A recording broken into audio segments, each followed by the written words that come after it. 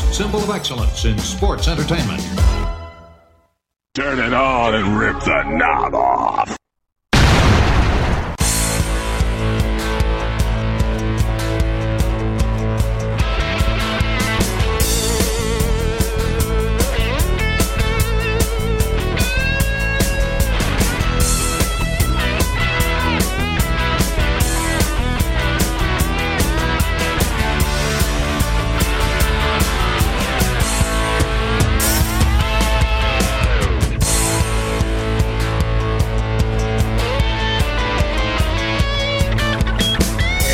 Guys, and welcome back to the Wrestling Memory Grenade, up to episode 88. I'm feeling great. I am your host, Ray Russell, and this week, guys, we're going to finish up July 1987 in the World Wrestling Federation here on TV. So much to get into: the return of superstar Graham in the ring. Going to get our very first listen to Ravishing Rick Rude here in the World Wrestling Federation. Plus the Battle for Bam Bam going to finally begin. More vignettes featuring the $1 Million Man Ted DiBiase, also on his way to the WWF.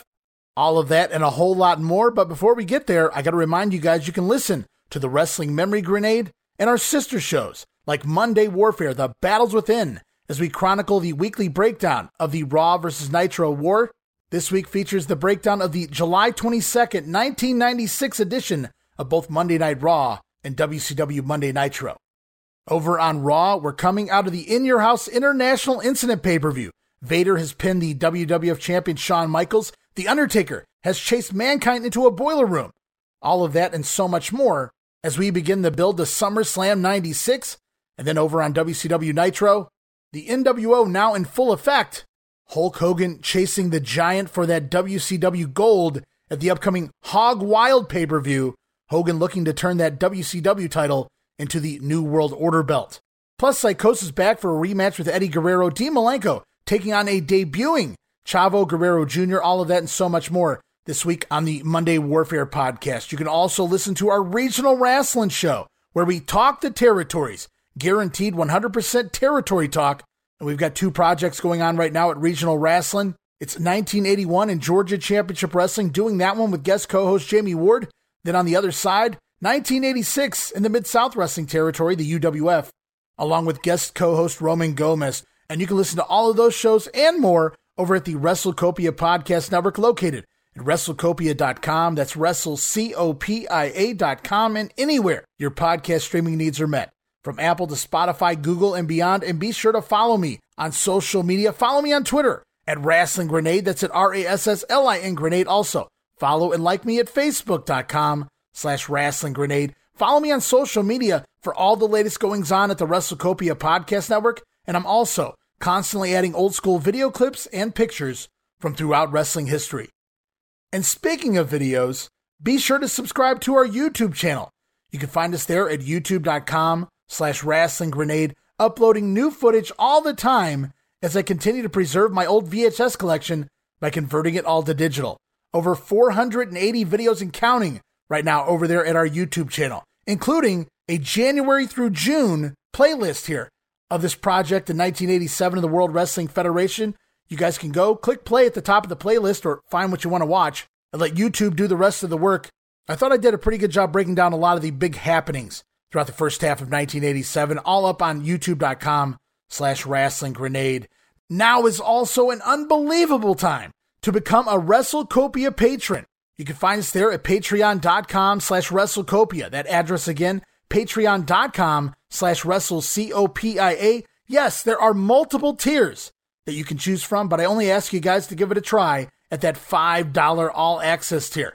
Get you all sorts of gifts for just $5, including all of my insanely detailed book-like show notes, pages upon pages of show notes, lots of detail put into each and every episode of the Grenade, Monday Warfare, and the Regional Wrestling Podcast as well. You also get early access to many of the podcasts here at WrestleCopia. Listen days, sometimes more than a week earlier than the rest of the listeners. Plus, remastered versions of the earliest episodes of the Grenade covering the 1989 NWA project.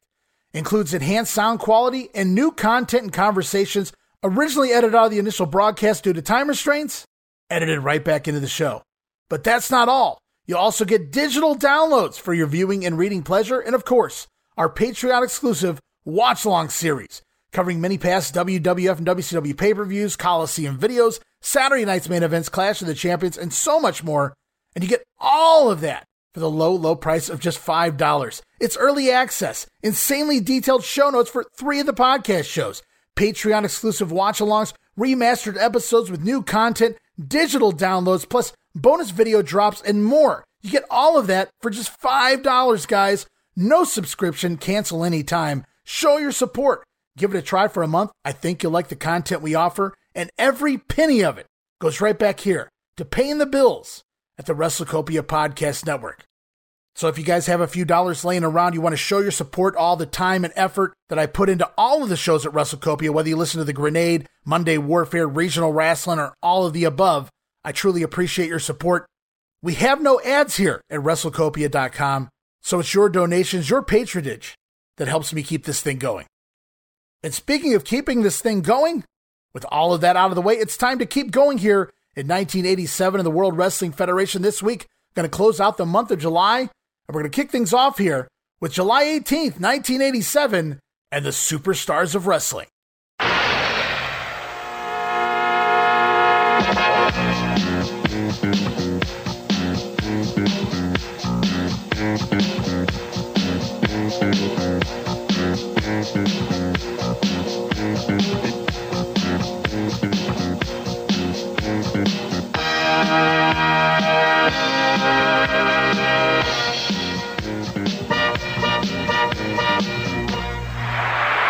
All right, and away we go this week with the Superstars of Wrestling for July 18th. Tape back June 23rd, Indianapolis, Indiana, at the Market Square Arena. It's Vince McMahon, Jesse Ventura, and Bruno Sammartino on commentary. And it's off to the ring right away. 6-man tag team action with the Junkyard Dog, Hillbilly Jim, and Billy Jack Haynes taking on the team of Outlaw Ron Bass, Cowboy Bob Orton, and the magnificent Don Morocco. And when they hyped the match at the beginning of the show, they didn't even bother to mention the heel side that's involved here, so that's pretty telling of the outcome, I'd say, as we have the Outlaw and a Cowboy on the same team. Seems like Ron Bass would be the obvious Morocco replacement here if they were to keep Orton in a tag team anyway. In fact, we get an insert promo from the Outlaw Ron Bass continuing to put over Miss Betsy, his brand new bullwhip he brings to the ring with him, as the Outlaw goes after the JYD's head, but that doesn't work too well. The Dog delivering a standing headbutt, flooring the Outlaw, then the Dog down on all fours for some crawling headbutts. And then next in, we get a little change in scenery in the ring. Billy Jack Haynes and Don Morocco tagging in, which could be fun. Keyword is could there. Not much here from the two. Feeling out leads to Billy Jack Haynes with a nice tackle, but that's about it. Before it's Cowboy Bob Orton and Hillbilly Jim going to give it a go here, as Jim busting out the old cartwheel before they begin to slug it out, trading punches. Hillbilly Jim with a big boot that doesn't even appear to connect with the Cowboy's face, but Orton taking a bump over the top rope anyway, spilling out to the floor. And then Morocco off the apron to check on his partner at ringside, but the Cowboy doesn't know who's behind him. Morocco taps Bob Orton on the back, and Orton spins around, slugging his own partner, nearly sending Morocco over the guardrail there. As Orton and Morocco then begin to argue at ringside, a shoving match ensues as the referee apparently counts them out of the ring. So that match ends like a hoops basketball card. Cheap. Count out win for the babyfaces. 2 minutes and 46 seconds. Shout out to my cousin Crystal. Hoops. When we were kids, rather than call something cheap, we would call it hoops because of the old hoops basketball cards. You guys would have to have collected them to know what I mean. As we go on post-match, Morocco walking off, leaving Orton and Ron Bass at ringside as the babyfaces all dance in the ring. Billy Jack Haynes wisely stepping back and letting old Hillbilly Jim and JYD do their thing. Little stanky leg there from the Hillbilly and Junkyard Dog. As we go off to Update and Craig DeGeorge. And we discussed this one last week on Wrestling Challenge. It airs here again this week on Superstars. It's vignette number 3 of the $1 Million Man, Ted DiBiase. And this week, it's lunchtime. And DiBiase finds himself a little hungry. Virgil? Everybody has a price. Everybody has a price. Everybody has a price for the $1 Million Man. Yes. But all of you people out there still don't believe that you can be bought. But as time goes on, I'm going to prove it to you. I'm also going to prove to you that I am the most talented, the most gifted athlete that has ever set foot in the World Wrestling Federation. And right now, I'm also the hungriest. Virgil, lunch! Table for two. And your name, sir? Ted DiBiase. I'm sorry, sir. Nothing open. It will be about 30 minutes, 25-30 minutes. Look, you don't understand. I'm Ted DiBiase. I'm the $1 Million Man. I don't wait in line for anybody. Yes, sir. I have a full dining home. I have people waiting online. I really can't do anything right now. It will be Virgil, 25 minutes. You're sure you don't have a table? Thank you, but I cannot do anything right now. I'm going to upset the people and look at the dining home. Virgil? I cannot find a table. I'm sure you can find a table. I will. Actually, there is 25, maybe 20 minutes, but that's the best I can do. Virgil, look, okay. I don't care about your regular customers. I don't care if you have to kick somebody out of their seat. I want a table now. Okay, sir. Okay, let me see what I can do then. Thank you. That's what I thought. Hey, what's the deal, man? Can't you wait in line like everybody else? Hey, don't be upset with that maitre d' for giving me a seat. He didn't do anything that any one of you wouldn't have done. He had his price, just like each and every one of you has your price. Everybody's got a price for the $1 Million Man. So the $1 Million Man having Virgil take him to one of these fancy French restaurants, it would appear. But DiBiase doesn't want to wait in line. A 30-minute wait? No, thank you. Continues to hand over that cash until he finds the right amount for the maitre d' to give him a table. And when one of the guys standing in line, as you heard, asked him, who does he think he is? Why can't he wait in line? Well, you couldn't see it here in the audio, but Virgil simply steps in front of DiBiase with his arms crossed, those big guns out there by Virgil. Essentially, Virgil acting as the bodyguard of Ted DiBiase. And what happens? You guessed it, the $1 Million Man getting his table in no time flat. Instant top heel here in the WWF is the $1 Million Man, and he hasn't even wrestled on TV yet. As it's back to the ring for the one-man gang with Slick in his corner taking on Sonny Rogers, we get an insert promo from Slick here. Oh no, here we go again. Claiming the rights to Bam Bam Bigelow. And Jesse Ventura's mind is blown. It seems that everyone owns a piece of the contract of the Bammer, if you listen to what all these managers are saying anyway, as the gang attacks Sonny Rogers in the ring and puts him in the Tree of Woe, beating him down before the Gourd Buster. Going to end this one quick and easy, 1 minute and 19 seconds. And yes, guys, for those couple that probably caught it out there, last week's Grenade, I was in the middle of doing a one-man gang squash, and then both of my neighbors decided to start cutting the grass at the same time. Kind of threw me for a loop for a second. I got a little discombobulated, and I forgot to read the finish of the match. I don't remember if it was the Eric Cooper match. I don't know if that's coming this week. I don't know if that was last week. I know it was a squash match. I forgot to tell you guys the winner. Have no fear. In case there was any doubt, the one-man gang did go over in that matchup last week on the Grenade. First time I've ever done that to my knowledge, and I do apologize for that, but figured I'd bring it up here. As the show goes on, we get yet another clip of Jesse Ventura in Predator. They've got to be just about out of clips by this point, I'd have to think. But WWF still pushing hard Jesse Ventura's new movie, Predator. Well, starring Arnold Schwarzenegger. I hear Carl Weathers is in that too. Then back to the ring for the fabulous Rougeau brothers, going to take on the team of the Shadows as Vince McMahon pimping the Rougeaus in the latest WWF magazine, showing them having some fun, being goofy. Jacques Rougeau giving some rabbit ears to Brother Ray, trying, I guess, to give this perceived straight-laced team a bit of a personality here on television because they're not really getting over with the fans. Fun spot that leads to the Rougeaus double drop-kicking Shadow Luis Rivera out of the ring, and then Jacques trying another drop-kick on Shadow Rex. But Shadow Luis Rivera, we'll call him Shadow number 2, holding Rex back, and Jacques Rougeau missing the drop-kick as the Shadows take over briefly in their corner until Rougeau comes back, that's Jacques Rougeau, countering a double-team move with simultaneous one-footed drop-kicks, taking both Shadows down as we get the hot tag to Brother Ray. I don't mean Dudley. It's Le Bon de Rougeau on Shadow Luis Rivera. The Rougeau's going to pick up the win here in 2 minutes and 53 seconds. And up next on the show, it's a British Bulldogs promo. Matilda eating an ice cream bar with the Bulldogs, shilling that WWF ice cream bar goodness. And the Bulldogs going to join in biting after Matilda, which Jesse Ventura finds absolutely disgusting. And hey, I've got nothing against dogs. We've got a couple of our own. But I, too, am not one for eating after the dogs. But Vince McMahon, ha, pal, he loves it here. As it's back to the ring for Axe and Smash. Demolition with Mr. Fuji in their corner. Going to take on the team of Omar Atlas and Scott Casey. A couple of Southwestern guys there. We get an insert promo early on for Mr. Fuji. And you guessed it, he also again claims to manage Bam Bam Bigelow, calling out the other managers by name. Bobby Heenan, what you talking about, says Mr. Fuji here. Arnold Jackson, eat your heart out. They're all losers, says Fuji, because he is the one who has Bam Bam. And then to the action, Scott Casey has looked good so far since coming to the WWF, even in his losses, but he doesn't fare so well here against the Demos.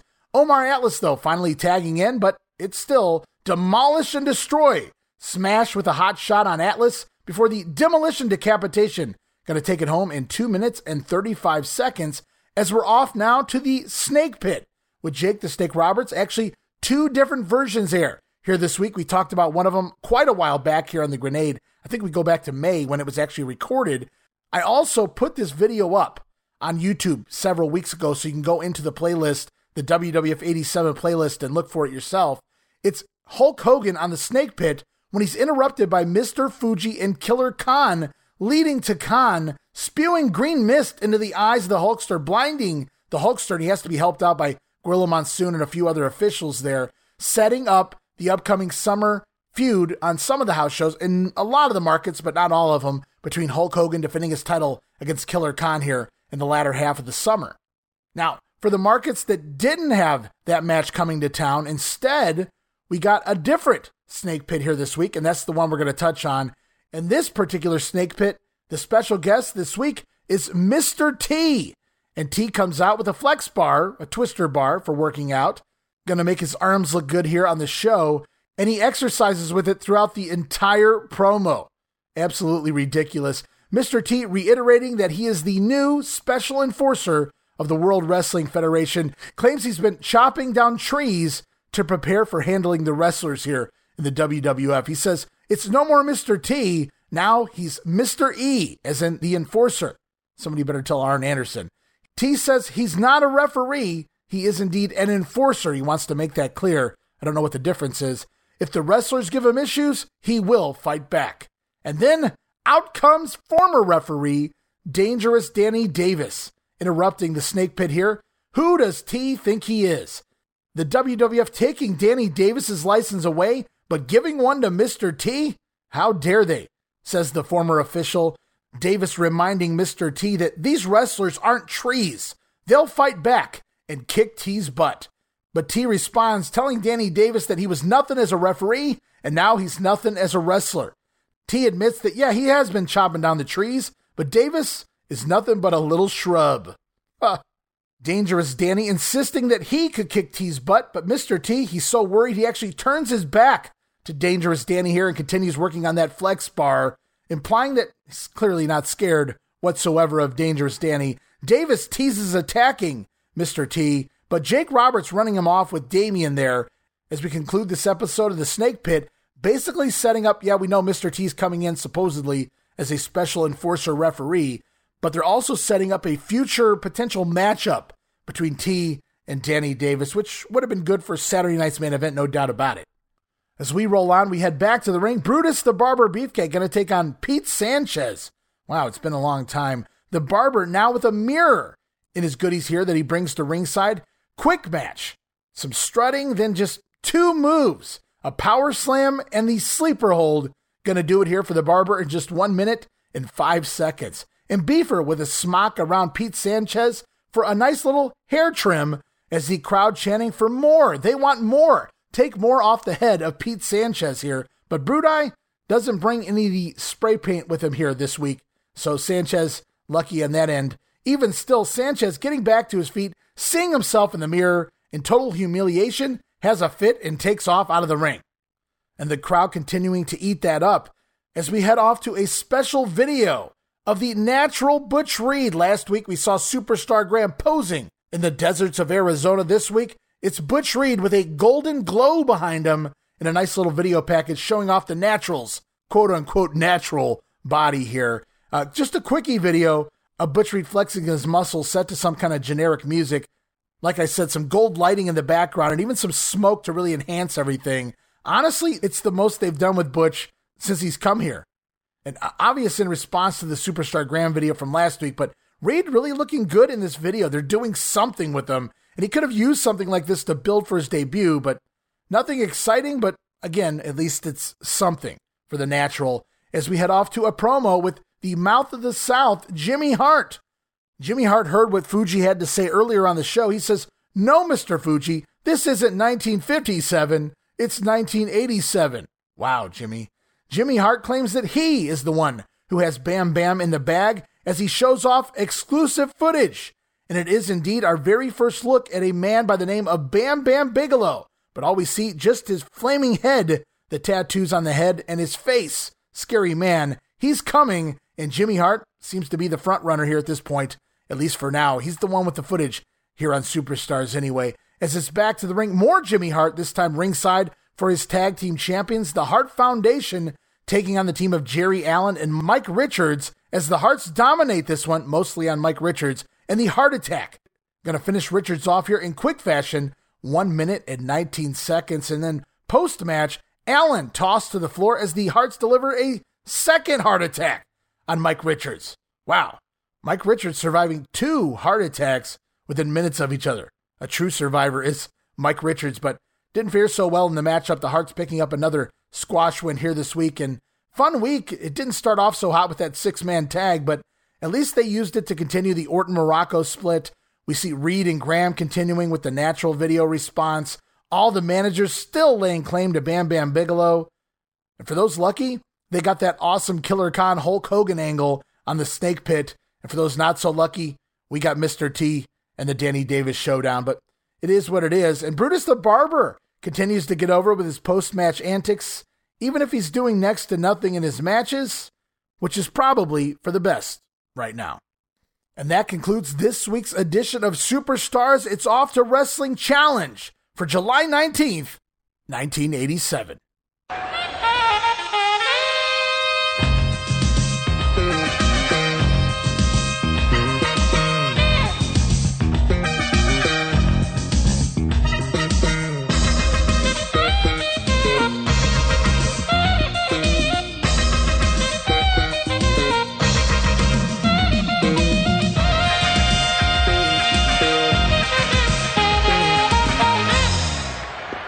Here we are, Wrestling Challenge, July 19th, taped June 24th, Louisville, Kentucky, at the Louisville Gardens. It's Bobby Heenan and Gorilla Monsoon on commentary as always. Heenan has a videotape with him in his hand here this week. As promised, he claims he has footage of Bam Bam Boogaloo.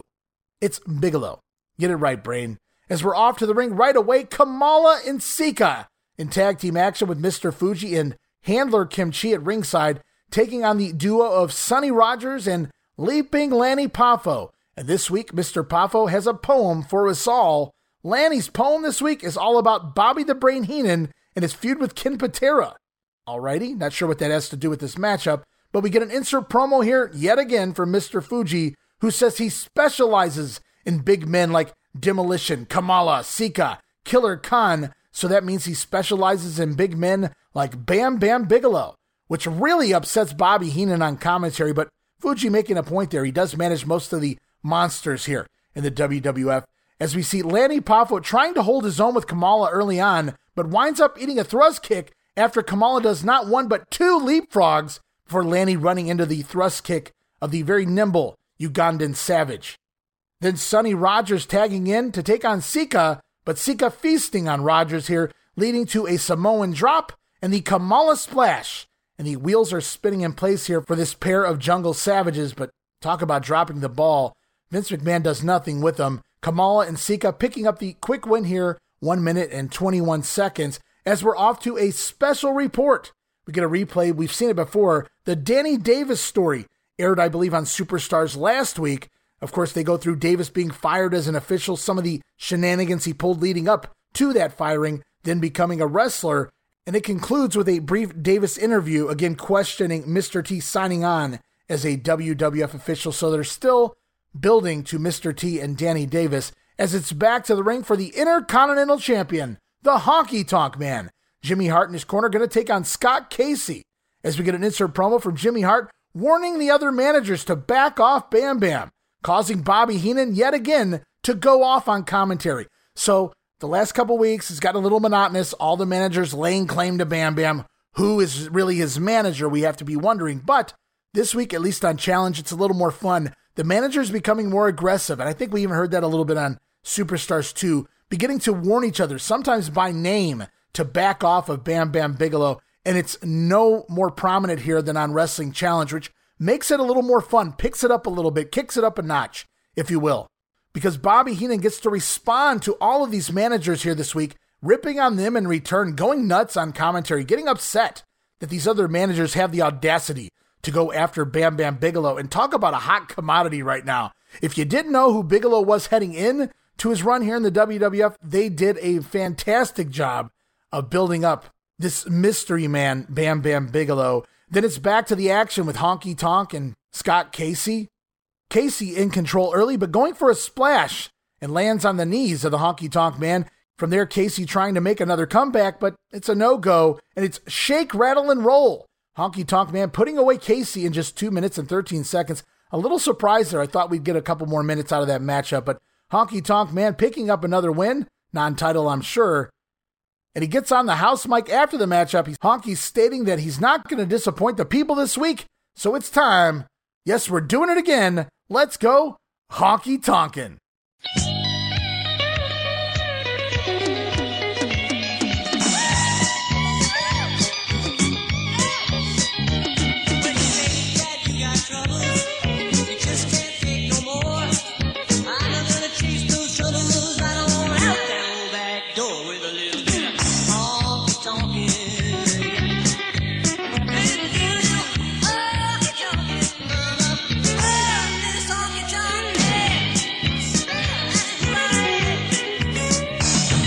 New Intercontinental Champion, the Honky Tonk Man, everyone, as we're off to our first Mean Gene promo here this week.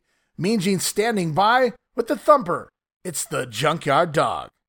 All right, Gene Okerlund, and we're off and running with the great ones here in the World Wrestling Federation. Certainly a man that is back in action hot and heavy within the ranks of the World Wrestling Federation. My guest from Charlotte, North Carolina. Big as a house right now. I've never seen you look too much bigger and too much better.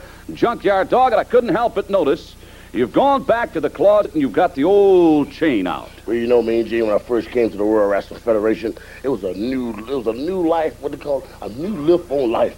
I came from the Mid South area, which it was a good wrestling area, which taught me a lot of skills. But I looked up at all the big names and the big stars floating around, so I took old Dusty Bessie and I threw in the closet and went and bought myself a brand new chain. But then I started having bad luck.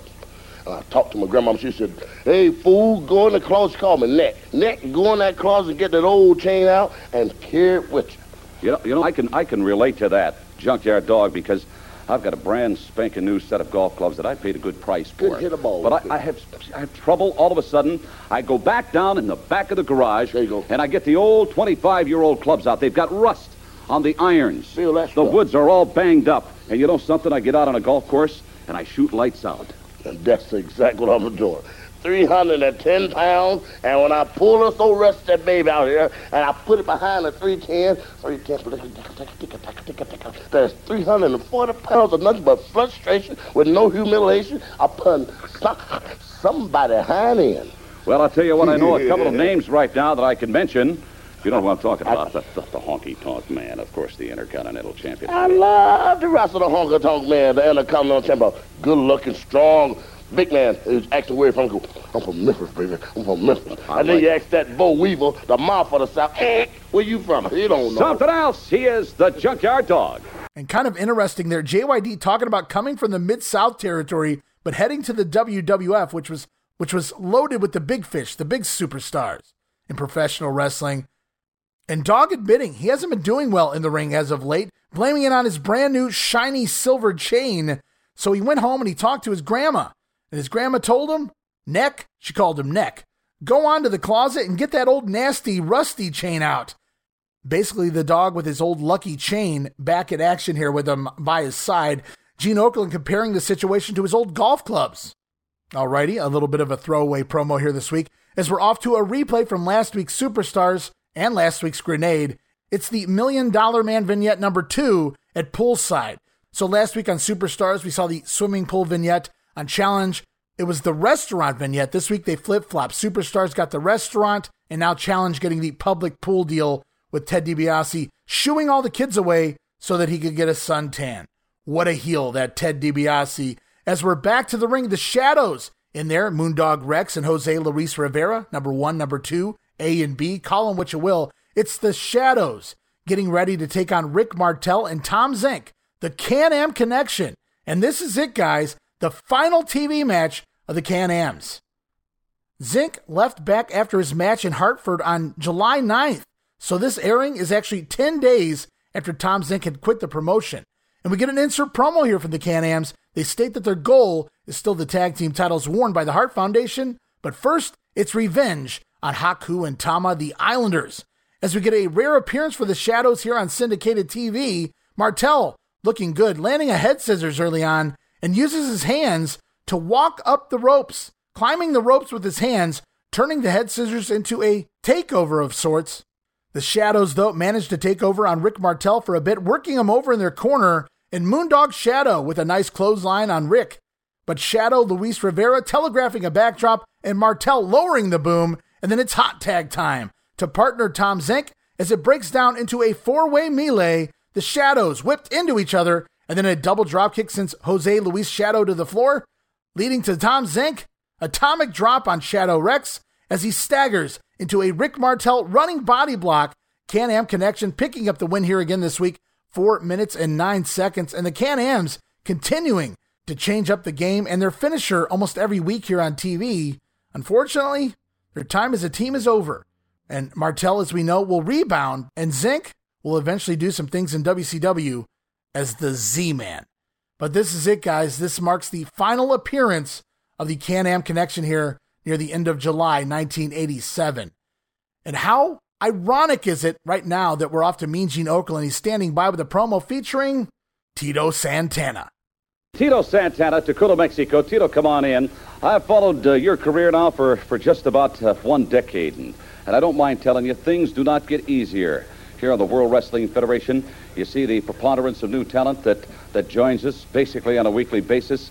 New names, one-man gang. How about the $1 Million Man, Ted DiBiase? He's no stranger to you. You know about these guys. I sure do, especially that $1 Million Man. You know, he claims that he's going to come to the Worldwide Wrestling Federation and buy his way to the world belt. You know, he has not made a secret of that. I think he's just blatantly come right out and said, I'm gonna do whatever it takes, whether it's $500, $1,000, or $10,000. I'm gonna buy my way to the top of this organization. You're exactly right. You know, he's paying people to kiss his feet. He's paying people to kiss his hand. I guess he's going to be paying referees off.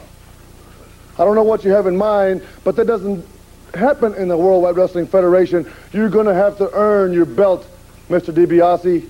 There's a lot of good wrestlers that's going to have to go through, and I guarantee you'll be facing me sometime. By the way, I should point out, Tito, I think that the World Wrestling Federation, and I've got to compliment our distinguished president, Jack Tunney, is cleaning up that referee situation, bringing in somebody like Mr. T as a special enforcer. We're going to be seeing him around the country and around the world. Well, that's exactly right. You know, I certainly believe that Mr. T will do an honest job when he steps into the ring. He'll call it the way he sees it, you know. Like you said, Jack Tunney is cleaning up the Referees Act. He got rid of Denny Davis, who should have done that about 10 months ago. Yes. But he finally did it. You know, I guess you have to go through a process to eliminate certain individuals. Myself, there's a lot going on for myself too, Gene. You know, the Intercontinental Belt by Honky Tonk. I'd like to get a shot at that no good Honky Tonk. I'm ready. I believe you are, Tito Santana, one of the great ones right here in a World Wrestling Federation.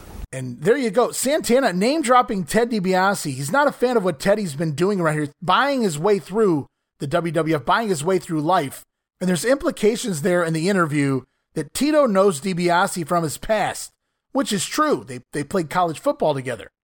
Santana also putting over Mr. T as the new enforcer referee before admitting that he wants that Intercontinental title back. Tito would like a shot at the Honky Tonk Man. So, with Junkyard Dog back and being moved down the card a little. Looks like maybe Tito Santana getting bumped up a peg here. He's not in those 6-mans anymore, and he's mentioning some names here in the promo. He's got some form of direction anyway. So Tito being bumped up a peg? Well, that'll hold true very soon. Then back to the ring for tag team action. The new Dream Team, Dino Bravo, Greg the Hammer Valentine, Luscious Johnny V in their corner, taking on the team of Jerry Allen and Jim Powers. And I've seen these listings online as Jerry Allen and Mario Mancini, Jerry Allen and Unknown Man. Well, this is definitely not Mario Mancini, but it is, I can confirm, Jimmy Powers here in this matchup, as we see a clip from last week's Superstars, Brutus Beefcake clipping a lock out of the hair of the Hammer as the Rougeau's portion of the feud sort of fading away here. We get yet another insert promo. This time it's from JV, whose grandma's cooking apparently gives him the advantage to sign Bam Bam Bigelow. I'm not sure. Was that a fat joke, JV? Well, let me tell you something there, Parlez-vous scrambled eggs. Let me tell you something right now. Parlez-vous scrambled eggs, grandma indeed. As Jimmy Powers shines early on here in the matchup with a series of arm drags on Bravo, but Allen tagging in and the heels take over after Valentine giving Allen a shot to the back from the apron. Jerry Allen does manage to counter a Hammer pile driver with a backdrop, tagging back to Jimmy Powers, but Valentine delivering a delayed suplex and an elbow drop on Powers. Bravo with a back suplex, but misses an elbow drop, allowing Powers to crawl over, tagging back to Jerry Allen. They may be enhancement talent, but they know where their partner's standing. Jerry Allen back into the ring, but Dino Bravo immediately dodging an Allen dropkick. It's the side suplex and a Valentine figure 4. Going to pick up the win here in 3 minutes and 34 seconds. Up next, Craig DeGeorge now standing by. He's going to have a word with the Outlaw, Ron Bass. Ron Bass and Betsy? I'm with Outlaw Ron Bass. I was wondering if there was any movement at all to outlaw that whip of yours. What do you mean outlaw this whip? Well, let me tell you something, people. You're looking at a lot of wrestlers' nightmares, because right here is the baddest thing that ever come down the pike. A lot of people have come up to me, and they say, hey, Outlaw, how come Betsy's so mean? How could you use Betsy so well? Well, let me tell you something. It's a lot of practice. You know, a lot of ranch hands back home, you know, they get a little lazy. You got to get their attention, and there ain't nothing to get their attention. Do better than that right there. And just to tell you something, people, when Miss Betsy gets a little upset, she wakes them all up. So be looking out, people like Hogan, Tito Santana, Steamboat, the Rougeaus, the Bees, the Outlaws here, baby. And there it is, Bass still getting over Miss Betsy. The new bullwhip added to Bass's repertoire. Still would have liked to have seen what he could have done with that branding iron, but the bullwhip, just as good, if not better. And then it's back to the ring. Singles action involving Jake the Snake Roberts taking on Dusty Wolf, and this was right before Jake's suspension took place, so the Snake Man still wrestling here on TV. And early on, Dusty Wolf perhaps hitting Jake a little too hard with a forearm across the back. It makes quite a sound. And Jake giving it back here with a nasty, stiff-ass, short clothesline across the chin of Dusty Wolf. Wolf out to the apron, but Jake clotheslining Wolf off the apron and out to the floor for a nasty back bump to the outside. Then once back in the ring, it's the DDT. Just that quick. Right on the dome, right on the top of the head of Dusty Wolf. Jake Roberts picking up the quick win here, 1 minute and 28 seconds, and some Damien around the neck of Wolf for some post-match shenanigans as well. As up next on Challenge, it's a replay of the Butch Reed pose down, and then as promised, Bobby Heenan going to show us some footage of Bam Bam Bigelow, but it's the same exact clip that Jimmy Hart showed us on Superstars, but they don't mention that here on Challenge. Gorilla arguing that this clip shows us nothing, Brain. It doesn't prove anything, says the Gorilla. And remember, Jimmy Hart showed it first, but now 2 men showing off this head, just the head shots of Bam Bam Bigelow here. Scary individual, no doubt about it. We'll have to wait and see what happens with Bam Bam in the weeks to come. But right now, it's back to the ring for a very established star. And the Macho Man Randy Savage going to take on CV Afi here. And you wouldn't know Macho's a heel at this point. The crowd popping for the duo of the Macho Man and Miss Elizabeth. And you can't hear a single boo in this crowd at this point. And then, of course, insert promo from the lovely Liz, who says she might consider leaving the Macho Man if she could acquire the services of a Bam Bam Bigelow. Okay, maybe that didn't happen. But back to the action. Afi early on with a Hurricane Rana taking over Savage to the ground and a big body slam sends Savage down to the mat. Then Afi up to the top rope. diving headbutt, but misses Savage out of the way. Seavey, clothesline outside of the ring as Savage off the top rope with a double axe handle outside to the floor, and then back in the ring. You know it's coming. The flying elbow. Gonna get the win here for the Macho Man. 2 minutes and 16 seconds. And I should mention now, Gorilla Monsoon putting Randy Savage over here is one of the best. And he says it in a positive way here. Not just he's a good wrestler, but he's one of the greats, destined for stardom. And he's going to do it again on an upcoming episode of Primetime as well. So I think the tides are turning at this point for the future of the Macho Man. Babyface, ooh yeah. As we close out this edition of Wrestling Challenge, one more promo lined up here, another soundbite ready for you guys. Mean Gene Okerlund, one of my favorites, standing by. Yes, Mr. Fuji's there, but so are Demolition. You know, over the weeks, I've talked about how Jimmy Hart is on a roll, managing the tag team champions and the Intercontinental Champion of the world. How Bobby Heenan seems to acquire great talent on almost a weekly basis. But I've got to talk about the tremendous success that this man has been having as of late, the venerate septuagenarian, wrestling manager extraordinaire, samurai warrior, and of course, martial arts expert and world-class wrestler, the distinguished Mr. Fuji. Welcome aboard. Mr. Fuji, right now you have Kamala, you have Sika, you have Killer Khan, and you have this red-hot tag team, Demolition, who many say will be the next tag team champions of the world. True indeed. But let me tell you how I put them to training camp. The Demolition, how you train them? Yes. You see, I have, what do you call this? This is an extension cord, looks like... Extension cord. Yeah. You plug this in socket, and I have Demolition hold the other end. But I splice the other end. And this, in turn, will make the brainwave work better. You see, this is how they get like Mr. Fuji. That I imagine. Demolition. You have them sit in a swimming pool at the same time. That's very good. Here they are, ladies and gentlemen. They are ominous, awesome, and something else. Members of Demolition, Axe and Smash. How about that? That's right. Mr. Fuji's exactly right. That's what makes us big and strong. And when Fuji sits outside by the ring and gets a little smile on his face and goes like this, that means break bones. It might be an ankle, it might be an arm, or it might be somebody's neck. And a lot of you brain surgeons out there, it could be your bones. Isn't that right, Axe? Axe, I'm curious, why do you insist upon calling me Harvey? You've done that for the past... I have never called you Harvey, Howard. A lot of people get worked up and enjoy what they do. But I can honestly say we get a charge out of professional wrestling. We really enjoy our work. We get excited. We get worked up. We get a little perverted sometimes. We get a little bit nasty. And maybe if we study hard, we'll be as nasty as Master Fuji. Maybe when we're that nasty, we'll have those championship belts. It doesn't matter who we come against, fellas. Can-Ams, Killer Bees, Islanders, Hart Foundation. We're in training. All right. I thank you very much, gentlemen. Axe and Smash, members of Demolition. Is this what you mean by being on a juice? Yes. That's it. That's what I thought. Very good. Demolition, one of the premier tag teams here in the World Wrestling Federation. They're managed by Mr. Fuji.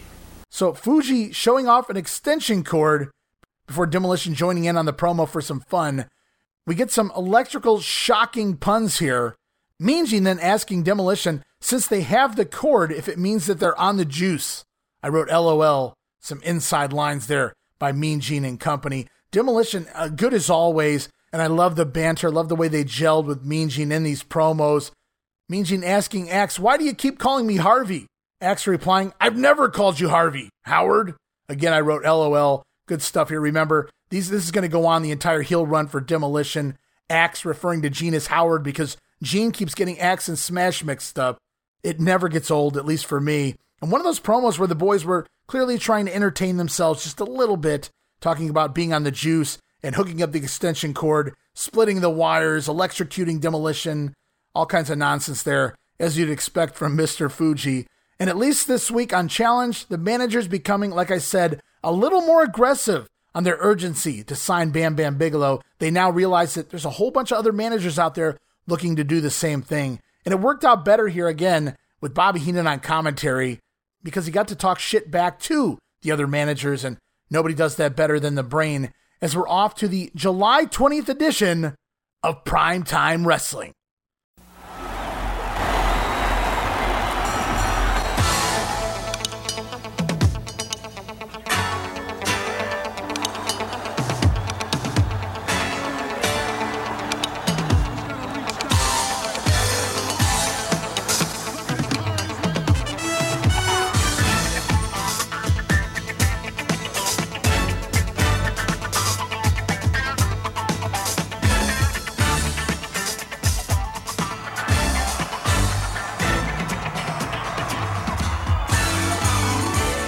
Hosted as always by Gorilla Monsoon, Bobby Heenan, we come right into an intro.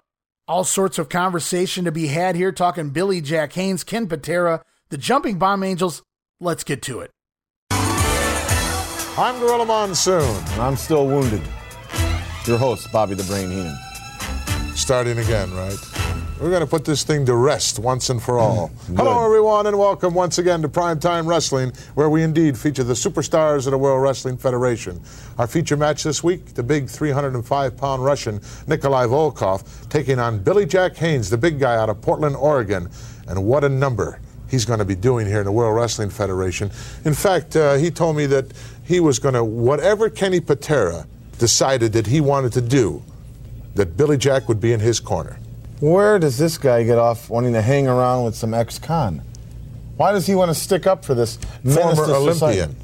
Why do you keep referring to him in the negative? Why do you keep referring to him in the positive? Because he has a lot of positive things going for him. Well, he made the plates for your car. No, he did not make the plates for my car. Well, just the people of Wisconsin, that's right. Very negative person. We're also going to take a look this week at the reigning ladies tag team champions, Leilani Kai and Judy Martin, as they take on a very unusual team from Japan, the Jumping Bomb Angels. You familiar with them? No, I'm not. No, you're not. No. Well, but I'll tell you one thing I'm familiar with. What's that? I do have a surprise guest coming. I understand that later on in the program we indeed have to go to Studio G. I didn't know that. Well, that's how much you know. Well, they never told me that. Well, they don't tell you everything. What's because you're not the host. Let's be realistic. Right now, we're going to go to ringside for our opener. And there it is. Hello, everyone. I'm Gorilla Monsoon, and I'm still wounded. Gets me every time. Good stuff from Bobby Heenan. Apparently, Billy Jack Haynes has formed an alliance with Ken Patera as well, those Oregonians, and the Jumping Bomb Angels. Gorilla Monsoon referring to him as unusual. Apparently because they're from Japan. That makes you unusual, Gorilla. And we learn also later in the show, Bobby Heenan's doctor will be here. So we're going to take the trek to Studio G later today on Primetime. On the show, it's a vignette of the $1 Million Man, Ted DiBiase, before we're off to the ring to see those Jumping Bomb Angels, Norio Tateno, Itsuki Yamazaki, defeating the women's tag team champions of Judy Martin and Leilani Kai. Not yet glamorous, but it is the Bomb Angels over Martin and Kai in a non-title matchup that goes 11 minutes and 9 seconds. Kai getting pinned with a sunset flip from the middle rope there. That match taped back June 24th in Louisville. And the fans, they weren't really into it at the beginning. Another ladies match. You know how it went back then, but it didn't take long for those Bomb Angels to wake the crowd up. By the end of the match, they were getting some serious applause, no doubt about it. But I should note, and I didn't grab a soundbite of this because it's so quick, in the middle of the matchup, we cut to a commercial break, and of course when we do that, we get a little wraparounds with Gorilla and Bobby Heenan from the studio. And as we head into the commercial in the middle of the Bomb Angels Kai Martin match, Gorilla Monsoon states that it appears Leilani Kai hasn't missed a whole lot of meals lately, implying that maybe Kai had a few extra pounds around the midsection. Shame on you, Gorilla. Also here on Primetime Wrestling this week, Demolition scoring a win over the makeshift Killer Bees of B. Brian Blair and Special Delivery Jones. And that match happened way back on June 1st in Kitchener, Ontario.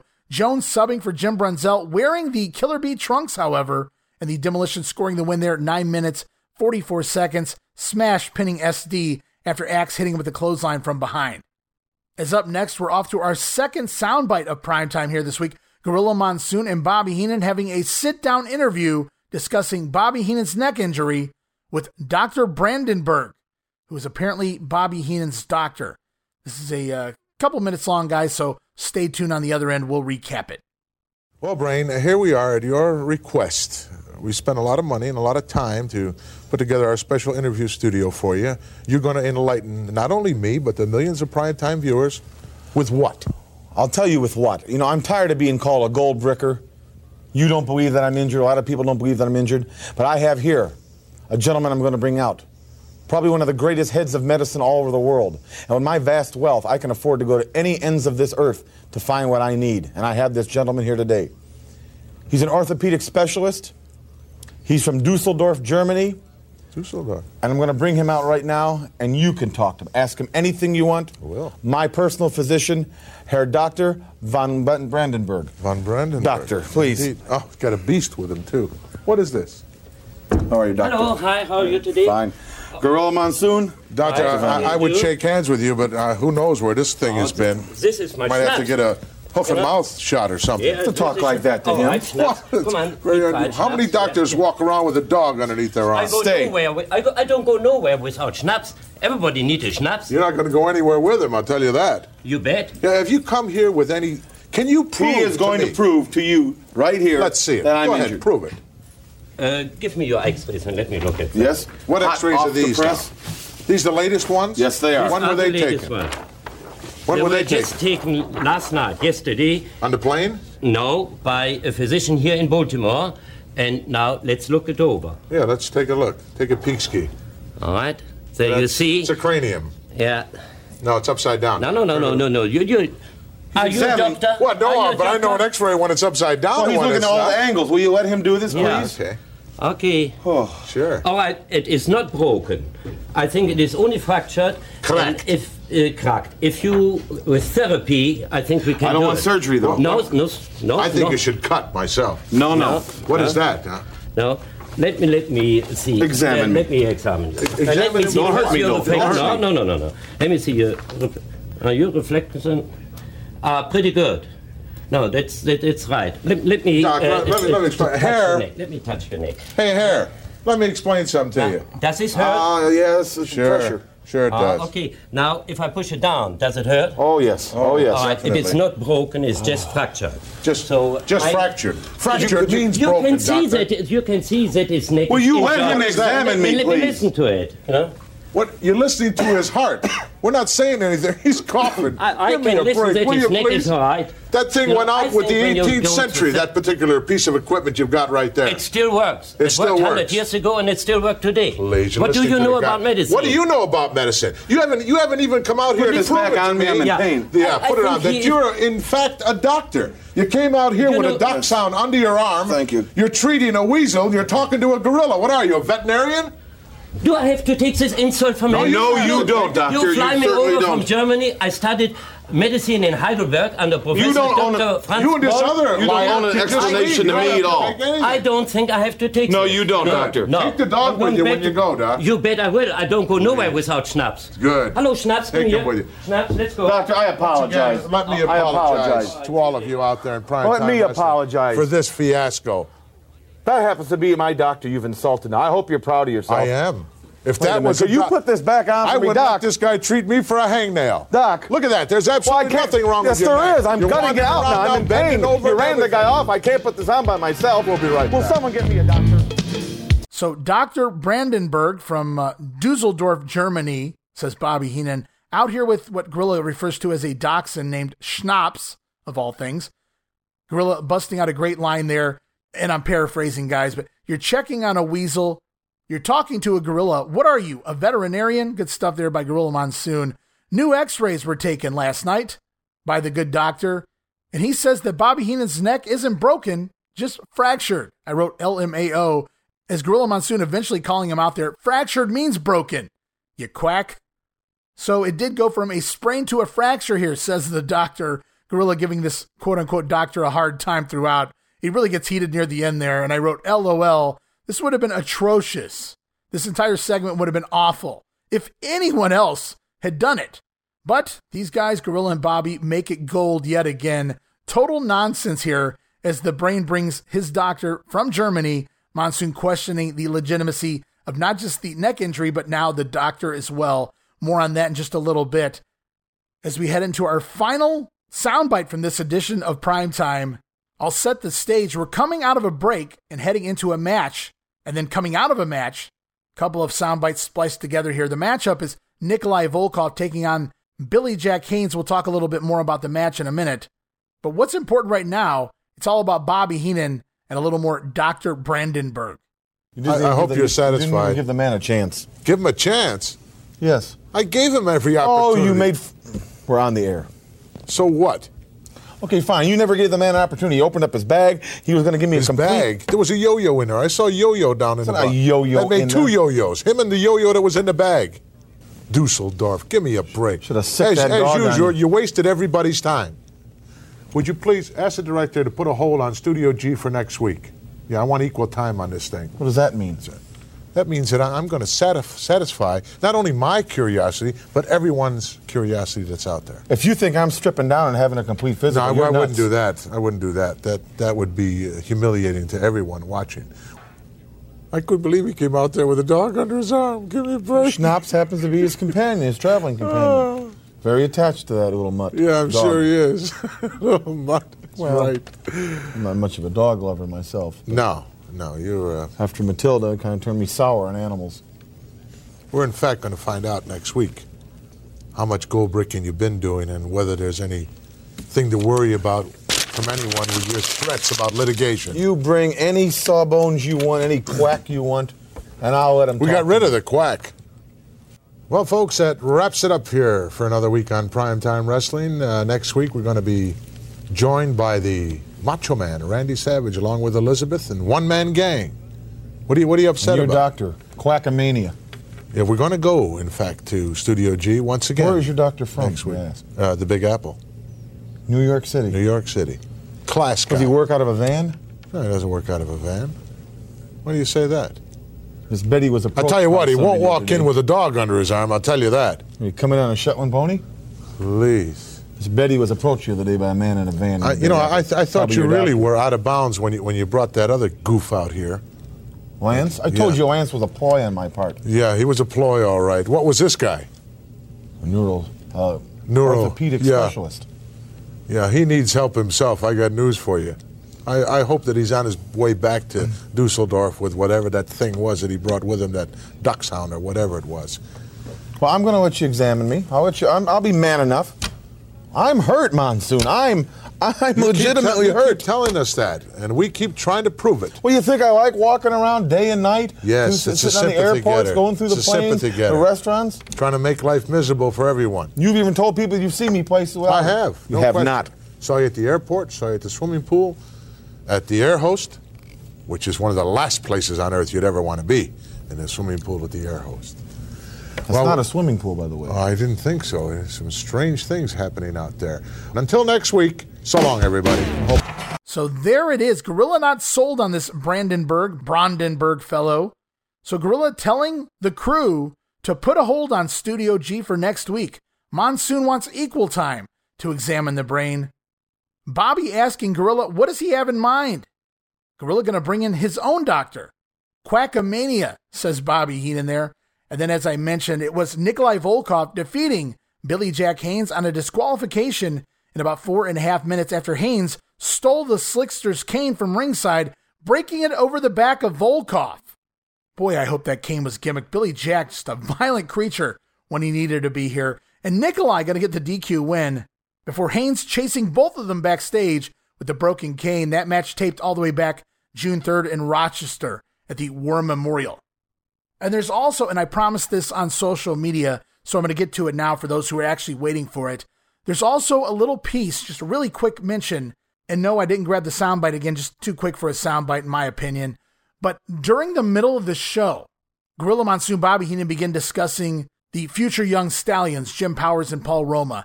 And it's not Bobby Heenan mocking the team. They're actually having a discussion about the duo. And in the middle of it, Bobby Heenan says he understands the team now has a team name. They're taking this seriously. They've generated a team name. They're going to be called the New York Power Company. Of course, both men from the New York City area.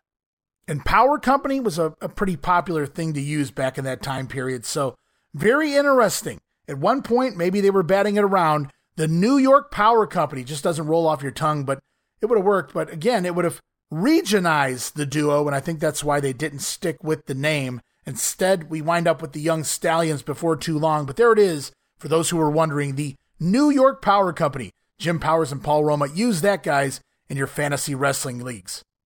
As we're off to the following week, Superstars of Wrestling, July 25th, and a new set of tapings.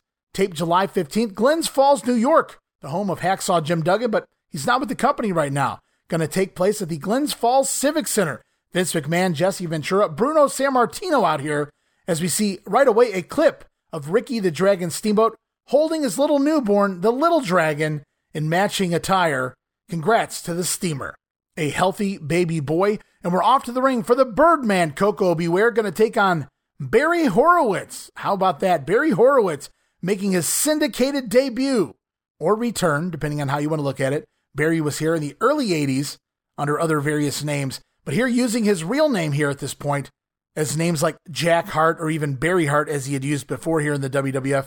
And certainly Bret Hart, which he has also used in the past, would be too confusing for the WWF fans. Don't want too many Harts running around here, at least unrelated. So he is Barry Horowitz now, back in the WWF to take on Koko Beware here, as Koko leading off with some awesome drop kicks and an arm drag series, sending Horowitz to the outside. Then once back in the ring, it's Horowitz back with his own drop kick, but he slows things down as he gives us the old patented pat on the back from Barry Horowitz. There it is. But that moment of self-appreciation allows the Birdman to come back with another drop kick of his own, and then a missile drop kick off the top rope. Fucking dropkick mania running wild here this week in this matchup. Ghostbuster, though, going to end it all here. Koko Beware picking up the win in 1 minute and 41 seconds. Horowitz looking good. Great bumper and always where he needed to be. And it's refreshing to see Barry Horowitz here in the WWF. As we're off to an update segment with Craig DeGeorge, it's the next event in the $1 Million Man saga, as we see now a clip of DiBiase post-match after a win over Dusty Wolf on a house show. Virgil removing one of the sweaty boots of the $1 Million Man. DiBiase offering to pay a fan $100 to come in the ring and kiss his sweaty foot. And the fan, he does so before showing off that crisp Benjamin as he exits the ring. Wait a minute. That was no ordinary fan. You see, this house show took place on June 28th in Battle Creek, Michigan. Do you guys see where I'm going with this? That fan was none other than one Rob Zatkowski, better known to you all as Rob Van Dam. So there it is, RVD kissing the feet of the $1 Million Man for $100 all the way back in 1987. And you can't make this stuff up. As we're off, more promo time here. Craig DeGeorge now, he's standing by with the Can-Am. No, wait, the Can-Am Connection no more. Craig DeGeorge standing by with Rick Martel going solo. Well, Rick Martel, some major news here. Unbelievable. Your partner, the Can-Am Connection, the other part, they just quit. Out of the clear blue sky, he leaves. And I'm wondering, I know this hurts you deeply, both emotionally and physically, and if you can get it out for us, will the Islanders bring out the quit in you?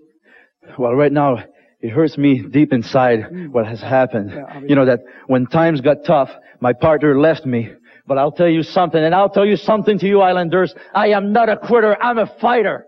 And yes, if I have to take on you one by one, I will, because I'm going to finish what you started. Well, there it is. You guys heard it. Out of the clear blue sky, Rick Martel's partner has up and quit the WWF. Martel stating that when times got tough, his partner left the company. But Martel, he's no quitter. He will take the Islanders on one at a time, all at a time. Whatever he has to do, Rick Martel's still here with the World Wrestling Federation. So it's been confirmed now on TV. We just saw him on Challenge last week, but the Can-Am Connection no more. And the WWF didn't insult the fans and just ignore this like they do some of the other talent like a Iron Sheik or a Hacksaw Duggan. Tom Zink is indeed gone. And they don't even bother to mention his name here. Not going to give him any free publicity. The Can-Am Connection, no more. And how apropos, we just heard from Rick Martel, formerly of the Can-Am Connection. Now we see the team that he was feuding with in action here. It's the Islanders, with Bobby the Brain Heenan taking on the team of Special Delivery Jones and Scott Casey, as there are loud Weasel chants. And we get an insert promo here from the Brain this week, but he's not talking Bam Bam Bigelow for once. Instead, Heenan mocking Rick Martel, telling him that he should have been smart and quit like his partner to avoid being hurt by his Islanders. And the bell rings 2 different times for some reason before the match gets going. SD Jones working the arm of Tama early on, but eats a jumping back elbow as the Islanders take over the matchup. Standing dropkick here from Haku almost jumps over the head of SD. Very impressive agility here from Haku. As Jones takes a beatdown, Scott Casey finally tagging in, running wild for a brief moment before both Islanders in, beating down the Cowboy, and Scott Casey getting dumped out of the ring as the Islanders stereo jumping headbutts diving down onto SD Jones. Jones the illegal man, but I guess it doesn't really matter. Tama makes the cover and gets the win for the Islanders here, 2 minutes and 27 seconds. Islanders really impressive here. Crazy to think that they've been sitting on the roster for almost a year.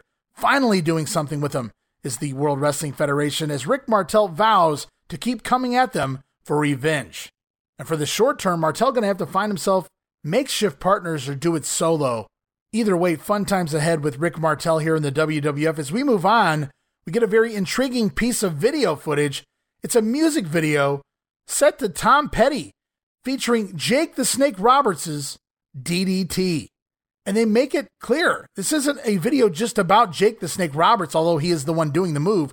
This move was all about the DDT maneuver and just how quick and dangerous it was. So even though Jake can't wrestle here on television, he's suspended, remember, not at these TV tapings, at least in the ring, but he's still getting play here on TV.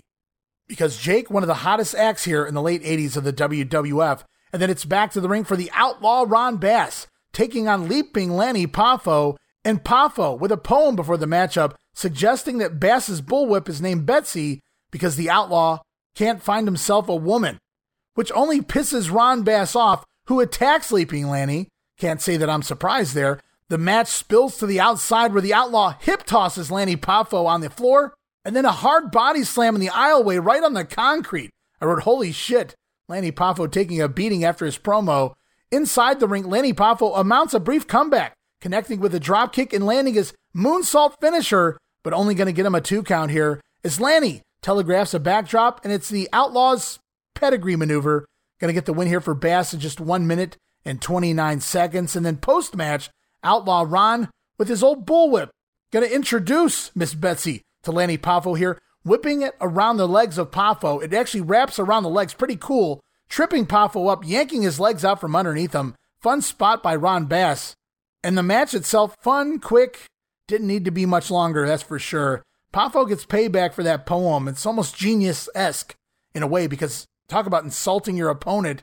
Poffo kind of asked for it here this week, and I think he knew that, which is why he sold so well for Ron Bass, and easily the most fun I've seen with the Outlaw so far here in the WWF.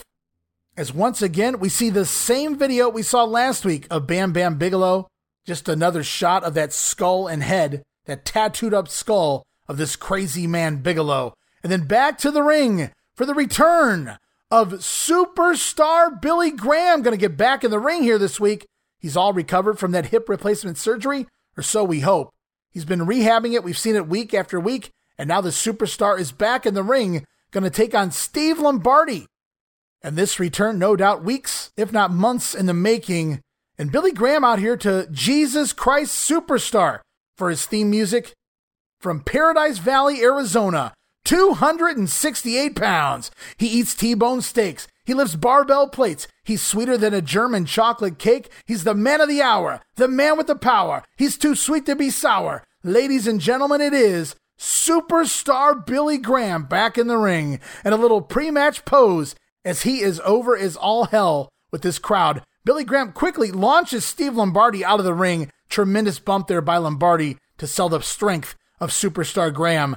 Graham going to follow Lombardi outside and drive him down into the timekeeper's table, and then back in the ring right away. Graham locking in a sleeper hold. Somebody better tell Brudai. Graham going to pick up the win here in 1 minute and 18 seconds. So the tie-dye is back. And I mean, Ken Patera has the bear hug. Billy Jack Haynes and Hercules have the full Nelson. So what's next on the list? What's an easy move for Graham to do? Well, Beefcake has the sleeper, but somebody obviously forgot to tell Billy Graham. And Steve Lombardi bumped his ass off here for the Superstar. But Graham, He was clearly struggling, just walking to the ring, walking around the ring, following Lombardi around ringside. So this is definitely not going to wind up being a long-term ordeal, Superstar Graham back in the ring, but it was very cool to see him here and listen to that crowd. Graham was over.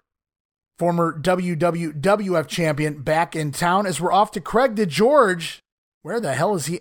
He's standing on some form of a platform of sorts here. Gonna interview the Doctor of Style Slick and the Natural Butch Reed. As the Natural says, he wasn't impressed with that matchup by Superstar Graham because Graham, he's simply not a natural man. What are you implying there, Butch Reed? Reed then doing some flexing and posing for the camera as Slick says he's not impressed nor intimidated by Superstar Graham. Butch Reed asking Graham, has he ever pressed a man over his head like Reed does, driving him down to the mat, breaking his back? All he did here was use a sleeper. Butch then issuing a challenge to the Superstar for a pose down in the ring face to face here next week on Superstars. And we'll have that response from Graham later in this edition of the show. And this Butch Reed promo also marked the debut of, are you ready for it, guys? I mentioned it briefly, the interview platform. You know, we get so used to seeing things the WWF produced so well. We've seen it so much, used so often. We never realize there's a starting point for everything.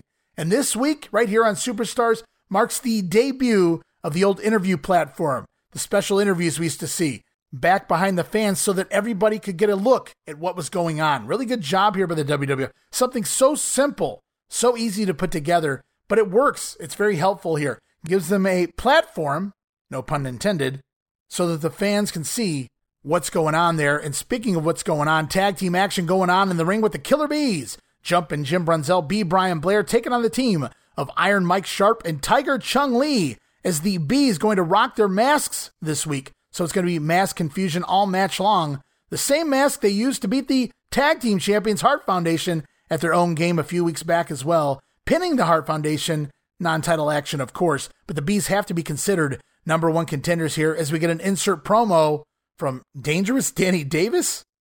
Davis stating that if he were still referee, he wouldn't allow the Bees to wear the masks in the ring. Davis doesn't like things that are illegal, and those Bees masks are illegal. Whatever you say, Danny. What about the Shadows? And the Bees here this week working over their opponents most of the way through the matchup. Chung Lee not moving at the pace he needed to be as Tiger totally blows a Brunzell dropkick while trying to hop over a Brian Blair drop down. Tiger Chung Lee just not in the right place at the right time. So what does Brunzell do? Picks Tiger back up and just lands a second dropkick, which does connect. It wasn't pretty, but they got the win. Killer Bees, winners here again this week, 3 minutes and 39 seconds. And with the Rockers in and out so quickly and the Can-Am connection now also done here in the WWF, the Bees, you have to think they slide in as the natural number one contenders, at least for the moment. And let that sink in just for a minute, guys. The Killer Bees are the top babyface tag team right now. But at least the mask confusion stuff gets some response from the fans. As up next, we see a WWF fundraisers ad before it finally takes off. Yes, sir, no more hemming and hawing. It's time for the Battle of Bam Bam, as in the battle for Bam Bam Bigelow, which means very soon several managers are going to start being eliminated one by one, week after week, until we find out who the true manager is of this Bam Bam Bigelow. But here it is for the first time, the battle for Bam Bam. We're going to hear from all 5 managers who claim to be in contention. You're going to be hearing from, every prospective manager that wants to land Bam Bam Bigelow in his stable. Here's what the managers are saying to Bam Bam. Bam Bam will sign with me, Mr. Fuji, because I have the power, and you, Bam Bam, will have nice paint on face like Mr. Fuji. Oh, yo, Bam Bam Bigelow, you ought to be signing with me because I hold the key to success. Brother! Hey, Bam Bam, I manage the World Tag Team Champions, the Hart Foundation. And don't forget about the Intercontinental Champion, the Honky Tonk Man. That's right, Bam Bam Bigelow. You need to sign with the mouth. Bam Bam Bigelow sign him unless it's Johnny B. Hey, why not? It would be worth it to me. Worth it just to see the look on Brutus Beefcake's face when JB's got the Bigelow. Yeah. You know, it's very simple why Bam Bam Bigelow should sign with me. I'm the greatest manager in professional wrestling. I've taken my men to the height of professional wrestling. I've made more money for these men. Out of time. Wait a minute. Don't wrap me up. I'm not out of time. I got a lot more to say out here. All right, Jess, who do you think is going to wind up with Bam Bam? Well, I feel but Bobby Heenan ran out of time. That's not fair. So it's Fuge, Slick, Jimmy Hart, Johnny V, and Bobby the Brain Heenan. And like I said, soon, Bigelow going to start eliminating the managers one by one each week until we learn who the manager of Bigelow really is. And they're actually going to use Jesse Ventura to deliver those messages to the managers. So it's going to be fun as the battle for Bam Bam has kicked off. Then to the ring, time for one more match here on Superstars. Macho Man Randy Savage, a lovely Elizabeth in his corner, taking on Omar Atlas as Macho in control early on. Savage trying for a slam, but little Omar shifting his weight, kicking his legs in the air, causing himself to fall on top of the Macho Man. And Savage gets upset and he bails out of the ring to regroup, but once back inside, the Macho Man dropping Omar across the top rope, and the diving elbow going to pick up the win here for the Macho Man in just 2 minutes and 2 seconds. And as promised, as we close out this edition of Superstars here this week, we're going to hear from a superstar. No, we're going to hear from the superstar, as in Billy Graham. Will he accept the challenge of the natural Butch Reed? That's right, superstar Billy Graham right here. I did it. I came back stronger than ever. I conquered a hospital bed. I conquered a wheelchair. The doctor said I couldn't do it, but the people brought me back. I wanted to hear the yell. I wanted to hear the scream. I wanted to see the pandemonium, and I did it, and I felt it. And now, Mr. Natural Butch Reed, superstar Billy Graham, I do accept your challenge next week for the pose down, because I fear no man. I fear no man walking the face of the earth, and superstar Billy Graham has the pythons, and the pythons are back. And there it is, Superstar Graham accepting the challenge of Butch Reed for a pose down here next week on TV, right here on the Superstars of Wrestling, as we're off to Wrestling Challenge for July 26th, now taped July 16th, Lake Placid, New York, at the Olympic Center. And the still in the neck brace Bobby Heenan, of course, joined on commentary here by Gorilla Monsoon, and to the ring for Ken Patera, going to take on Al Navarro. First time we've seen or heard from Kenny here this week on the Grenade. Navarro really trimming down here. Got himself a haircut as well. All new look here for Al Navarro. All for the better as well. Patera out rocking that Olympic theme music again. So they're really starting to change up Patera, giving him some bells and whistles to go along with just being the Olympic strongman or returning from prison. As Kenny scoops up the big Navarro like he's nothing and places him over the top rope and onto the apron before knocking him off the apron out to the floor, and then following him outside, ramming him into the guardrail. Well, that was kind of violent for a babyface. Then back inside, Patera with the jerk slam, the old body toss, launching Navarro across the ring. Patera then looking to finish off the match, but he's not going for the bear hug here this week. Instead, it looks like Patera might be waiting for, sounds like Bobby Heenan knows what's coming here. Patera waiting for Navarro to get up and locking in the full Nelson. Billy Jack Haynes, Hercules, now Ken Patera too? No, Patera going to take it that extra step. You guys know what's coming now. Heenan acts surprised and scared at the same time because he knows what's coming next. Ken Patera locks it in. The swinging neck breaker. It's back, guys, after years laying dormant. Ken Patera's been gone from the company. The spinning full Nelson, as I like to call it. Going to get the submission win here in 1 minute and 51 seconds as Bobby Heenan states that he thought that move was barred from wrestling. It's caused more neck and spine damage than any other move in wrestling history, and now apparently it's been okayed. It's back in Ken Patera's repertoire, and they're really trying to find the things to ramp up Patera's character here. The theme music, he's back to the old Olympic body suits, the old awesome finisher now. I always love this swinging neckbreaker hold. And even with all the new smoke and mirrors, Patera just isn't, quote-unquote, the guy for this type of story, but they're determined. I'll give him that much, as Patera pointing and staring at Bobby Heenan on commentary after the matchup, and now it's back. It's been legalized again. That spinning full Nelson, the swinging neckbreaker. What a violent move. As we're off to special report, and Craig DeGeorge once again going to talk a little more about the demise of the Can-Am Connection. Hello, everyone. Big story here in the I Can't Believe It category. The up-and-rising Can-Am Connection disconnected. In an absolute shocker to everyone, Rick Martel's partner quit. Out of the clear blue, he just left. now leaving the defunct team's goal to battle the Islanders on the squared shoulders of Rick Martel. Yes, when the competition got to be too much against the Islanders and my partner left me, quit on me, yes, I felt bad inside. I was hurt. But the Islanders, you're going to learn a lesson that I'm not a quitter, I'm a fighter. Yes, I may be alone, but I'm going to come at you 100%, even if I have to go through one by one. All right, great to see Rick Martel's determination. Bobby Heenan and the Islanders, however, don't appear to be too impressed. In fact, they've been laughing it up these days, taking credit for the demise of their rival tag team. Well, there is no longer a Can-Am connection. One of them got smart, one of them quit, put his tail between his legs and ran and hid. You see, Martel, you can learn a lesson. If you think you're going to go it alone, you're badly mistaken. If you think you're going to find a partner or even bring your parents or the National Guard or somebody else to help you, forget it. These are my Islanders, and they can't be beat. There is no longer a Can-Am connection. There's just a can, and that's what's going to get kicked, Martel. Your can. Well, that remains to be seen. But we do know Martel plans to look ahead now to continue his pursuit, perhaps in a one-on-one fashion against the Islanders. And who knows? If the right person is available, Rick Martel may again use his talents in the tag team division. With this special report, I'm Craig DeGeorge. So there it is. The Can-Am connection have disconnected, it would appear. Martel's partner quit when the going got tough, as Bobby Heenan and the Islanders gloating there about running Zenk off. The Brain stating that Martel won't find a new partner because the Islanders can't be beat. And I love the line Bobby Heenan stating, there's no more Can-Am, it's just a can now, which is going to get kicked.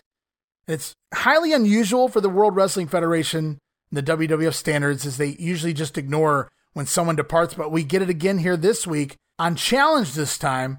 And of course, once again, they make sure to bury Tom Zenk without actually putting his name out there. As we're back to the ring to see another team in action, it's Demolition, Axe, and Smash, along with Mr. Fuji taking on the team of Scott Casey and Steve Douglas. We get an insert promo here from Mr. Fuji, still boasting about that Bam Bam Bigelow, but Bobby Heenan on commentary says that Fuji is a liar. He's the one who has Bam Bam signed, as Scott Casey on top of the demos early on, but flubs an up and over in the corner on Smash, and the Demolition taking control after an obvious edit in the matchup.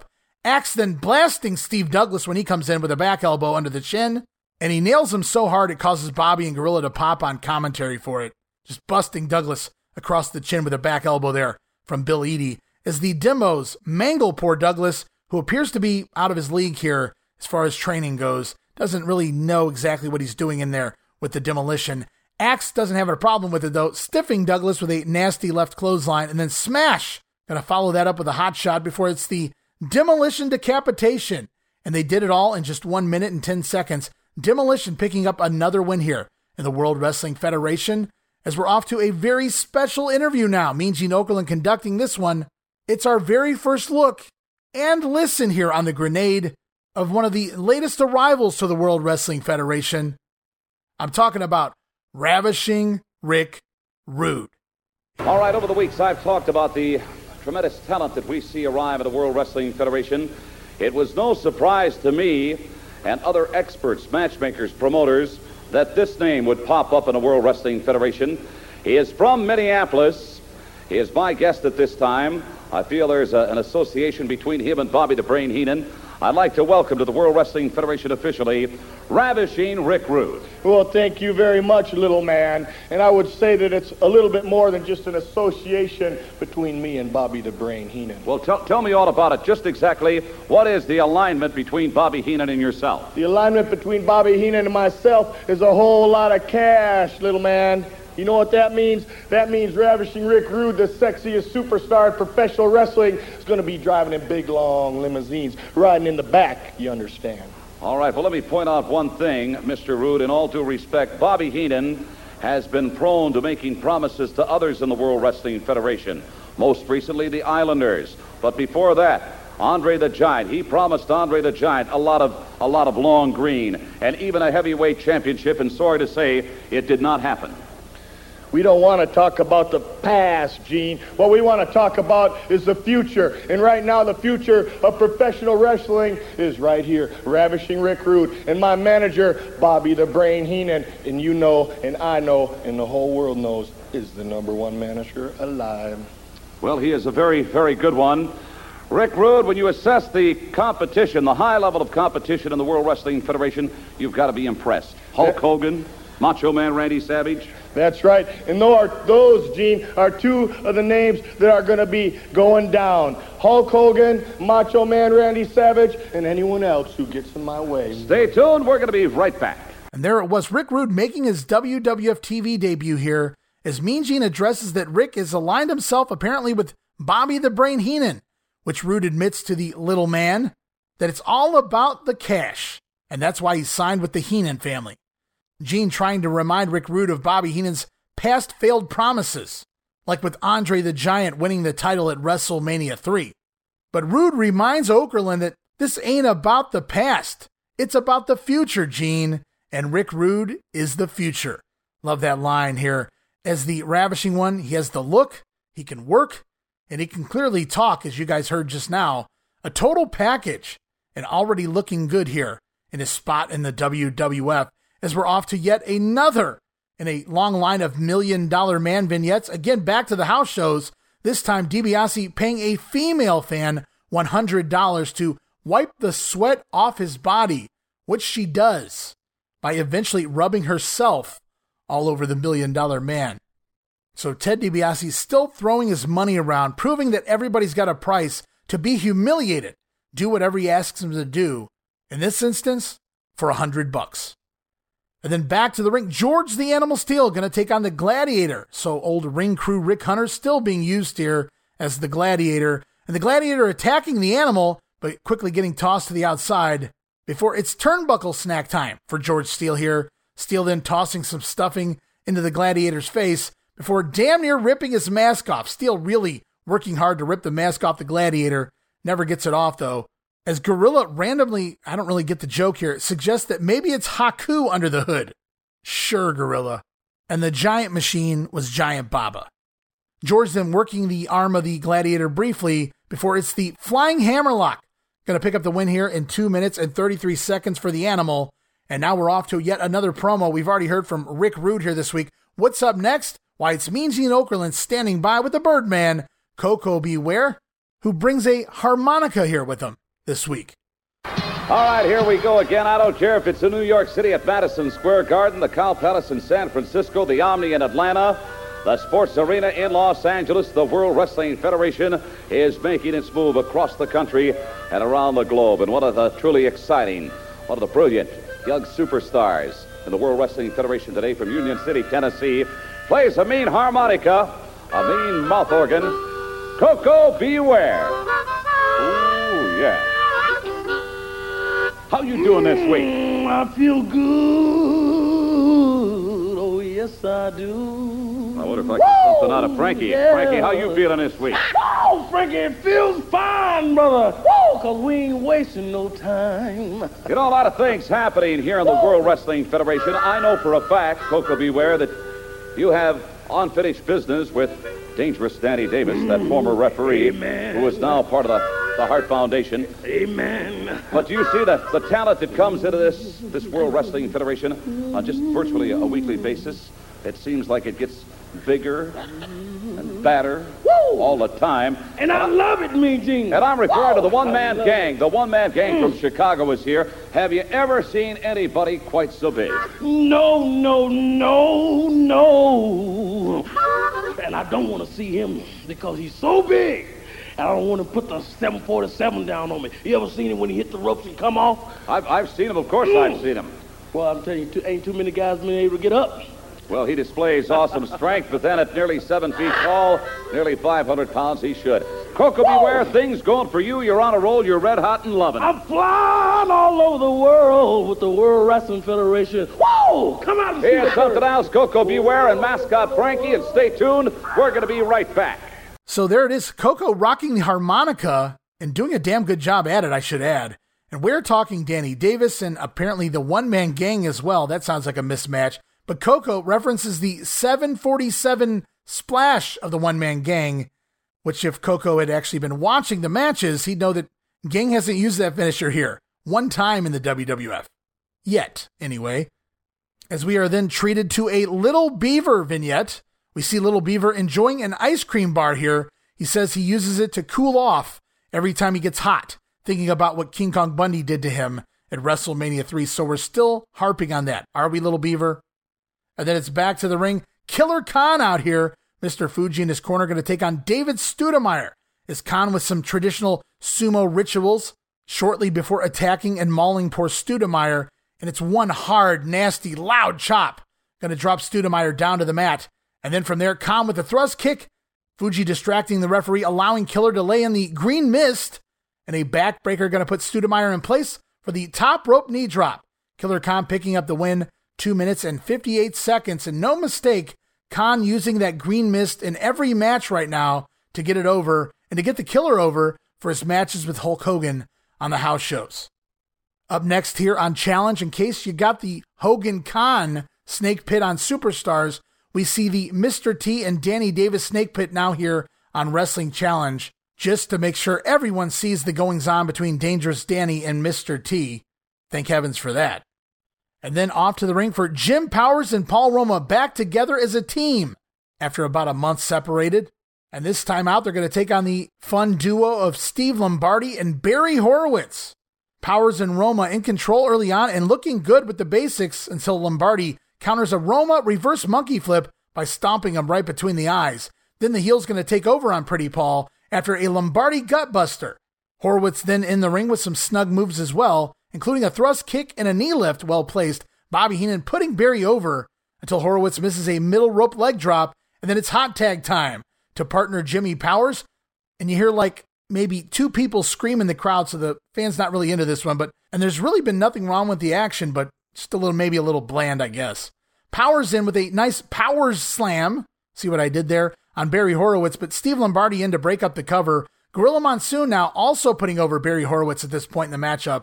Is Barry back in control, hooking Powers in a front face lock, but misses the blind tag to Paul Roma, who comes sailing in off the top rope, sunset flip onto Horowitz, and Paul Roma going to pick up the win here for the future Young Stallions. Powers and Roma go over in 4 minutes and 20 seconds. And we've seen the soon-to-be-named Young Stallions beat the Shadows on some house show matches that have aired on Primetime Wrestling, but this marks their first official pinfall win on syndicated TV. And they're back together at the TV tapings, and it looks like the WWF going to take that next step with them after all.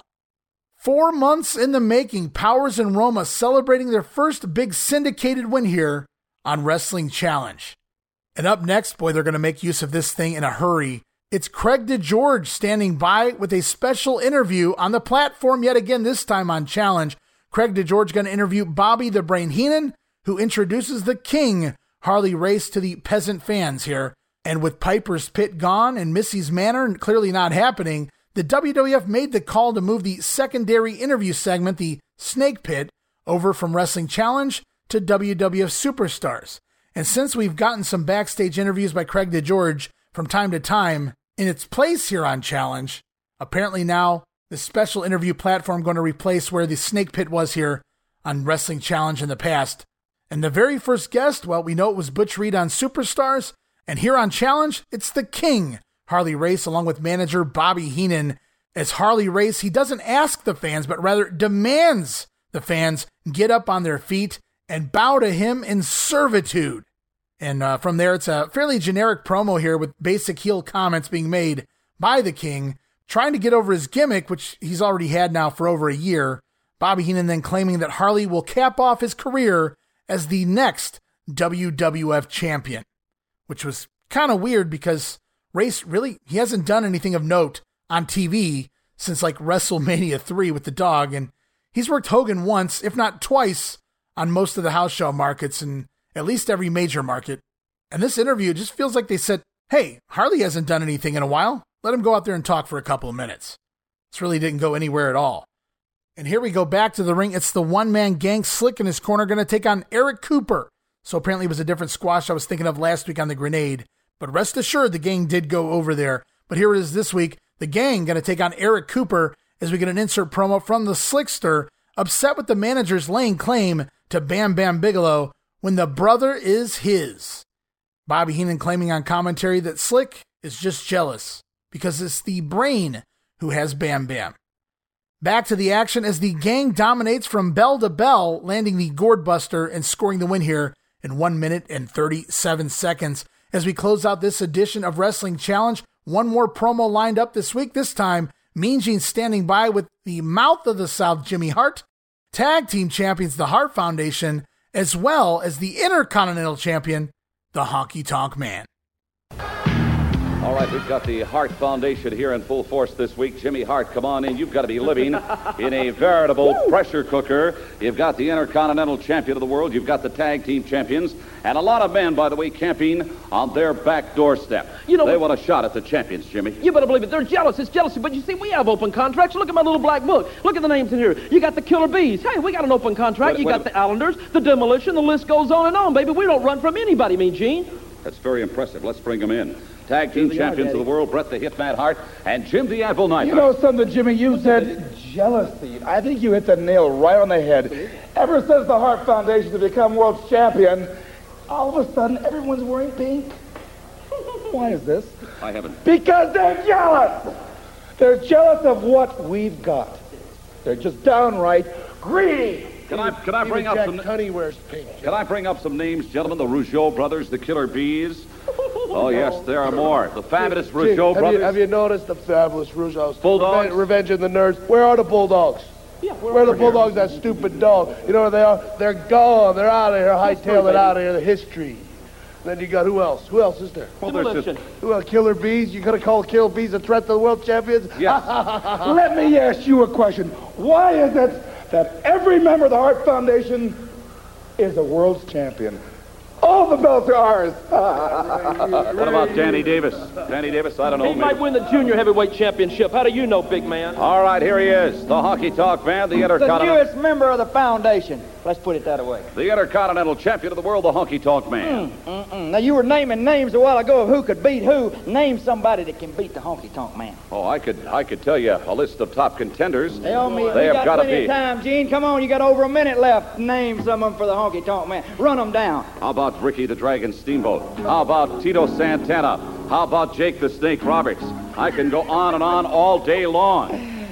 Yeah, well, why don't you give me a little history lesson? Where are they? They're Why here. aren't they around challenging the Honky Tonk Man? They're alive and well in the World Wrestling But Federation. they're afraid to challenge me now because of what I did to them in the past. See, Jake the Snake, he felt this right here. Ricky the Dragon Steamboat, he felt this right here. Tito Santana, he felt this one right here. And they're not around anymore. There's nobody can beat me.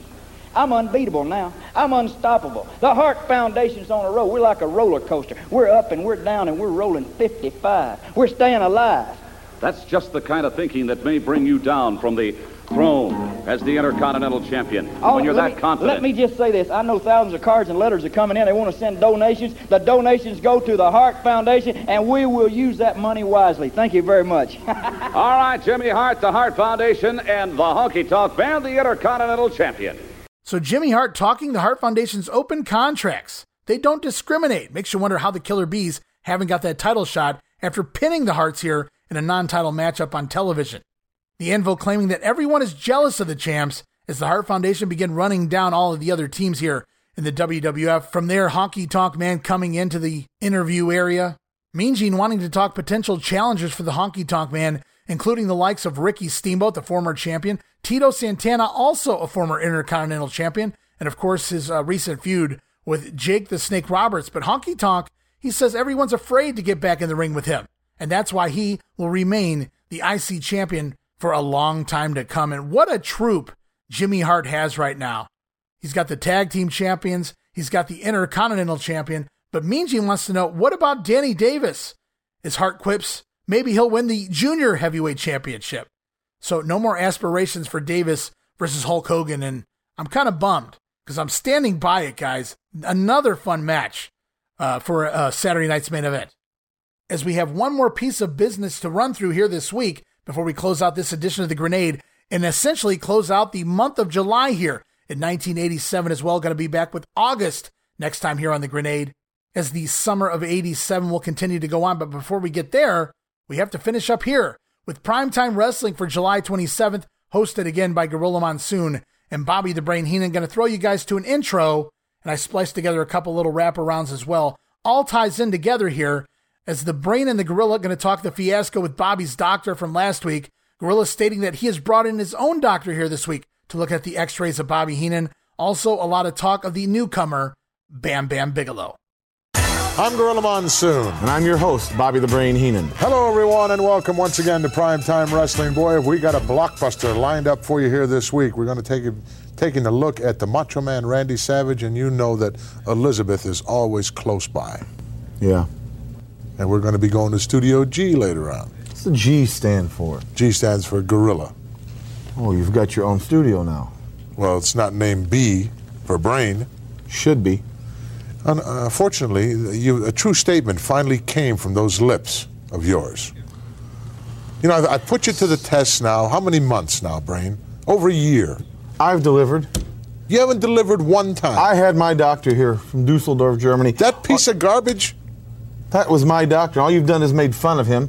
He had a yo-yo in his bag. I looked down, I saw a yo-yo down. They made two yo-yos. Well, you have your doctor here today? Was one and he was... And I won't be able to do the whole show with you. I think I'm going to have to lay down. Yeah. Not feeling well. I put you on the spot here about the last 2 or 3 weeks with the question about Bam Bam Bigelow. Whether or not you could, in fact, prove your statement that you had the guy inked. I've got him. You've got him. Do you want proof? Yeah. I'm going to give you some proof. Okay. It'll be the first time. Roll it. And you fountain of misinformation. What? You proved nothing with that piece of footage that you stole. Did anybody else come up and show you any footage? Nobody else said that they had any footage. I had footage. But everybody and their grandmother has laid claim to Bam Bam Bigelow. Who delivered the film footage?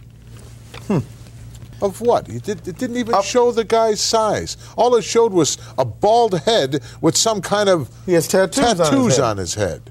It's his style. But I got him. Nobody else is there with him. No one else got pictures of him. No one's got film of him. The little runt said, you better be careful what you say.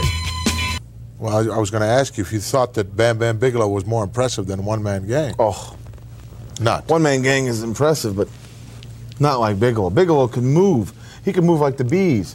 He can move like the Islanders. He's that quick for a man 397 pounds. Well, then obviously if you didn't watch the match, you didn't hear the commentary of Luscious Johnny V, who claimed that you are literally full of prunes, that is indeed he who has Bam Bam locked up. Did you hear that? Luscious Johnny, Fuji, Slick, Jimmy Hart, everybody else. I have Bam Bam Bigelow. Just like you have a bad neck. Exactly. Right. So they will be off once again to Studio G here later this week. The G apparently stands for Gorilla. Makes sense. Bobby's doctor, that piece of garbage. There were 2 yo-yos here last week, says Gorilla Monsoon. Of course, the Brain and the one in the doctor's bag. Then from there, it was more questioning of Bobby Heenan supposedly signing Bam Bam Bigelow, as the footage has shown of Bam Bam's head yet again. But what does that prove, Gorilla wants to know? Everybody has laid claim to Bam Bam Bigelow, and nobody has shown the proof. Bobby stating that he has Bigelow like his neck is injured. Exactly. Monsoon not buying anything here, and they're really working this Bigelow character hard.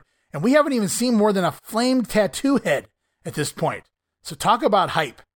Nobody can argue that there weren't big plans for Bam Bam Bigelow. As I got one final soundbite this week here on The Grenade, it's our final soundbite of primetime as well. Bobby Heenan and Gorilla Monsoon going to sit down with Gorilla's doctor here this time. Going to discuss the neck injury of one Bobby Heenan. Listen, much as I'd love to go see your Sawbones, you going she somewhere? asked me if I'd make a personal appearance. You are going to make a personal at an appearance. orphanage in Springville, New York. There's a bunch of kids that'd like to see me, and I think that's a little more important than going to the doctor. So if you don't mind. You know, the only place you're going is over to Studio G with me in just a few moments here. And break those little kids' hearts. As opposed to breaking your left arm. Which would you rather do? Sorry, kids. I didn't think so. In fact, you all saw what went down here last week when this fountain of misinformation brought on that Dusseldorf dingo. What was his name again? Never mind. Blonde hair? Let's go. We're going to take you right now over to Studio G. Get ready. We're going to make a move.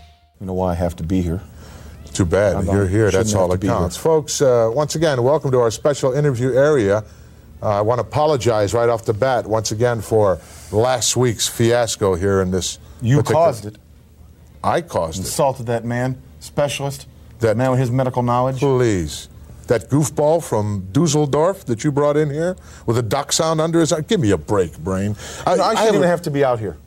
That just shows you what kind of a You're part of this program, are you not? Yes, but I don't have to be insulted. I don't know what you got coming out here. You don't know what I'd like to tell you at this particular point in time, and to tell all you folks out there watching Prime Time this week, we have, in fact, one of the premier doctors from New York City and a dear friend of mine. I'd like to bring him out at this time, Dr. George Nelson. Doctor, welcome. How do you do, Mr. Montgomery? Welcome to Primetime Wrestling. Nice to be here. Bobby the Brain Heenan, please sit down. How do you do, Mr. Heenan? Not Pleasure too well, to meet you. not too well. Well, he claims he's not Sorry doing to too hear well, Doc. I've been claiming now for several months that this guy's been gold bricking, and he contends that he has a serious neck injury. He tried to prove it here last week on Primetime Wrestling, but bringing in some fictitious person. That man's a specialist. No doubt you've heard of Herr Dr. von Brandenburg.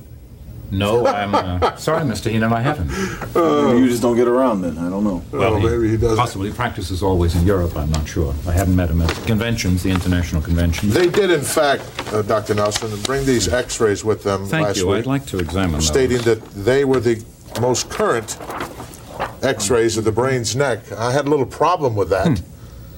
I would like you to take a quick look at them. Well, I can tell you the person in these x-rays has definitely sustained some very serious injuries to the cervical vertebrae. As a matter of fact, there are 2 hairline cracks, now they're not yet healed, in the pedicle of 2 of the vertebrae.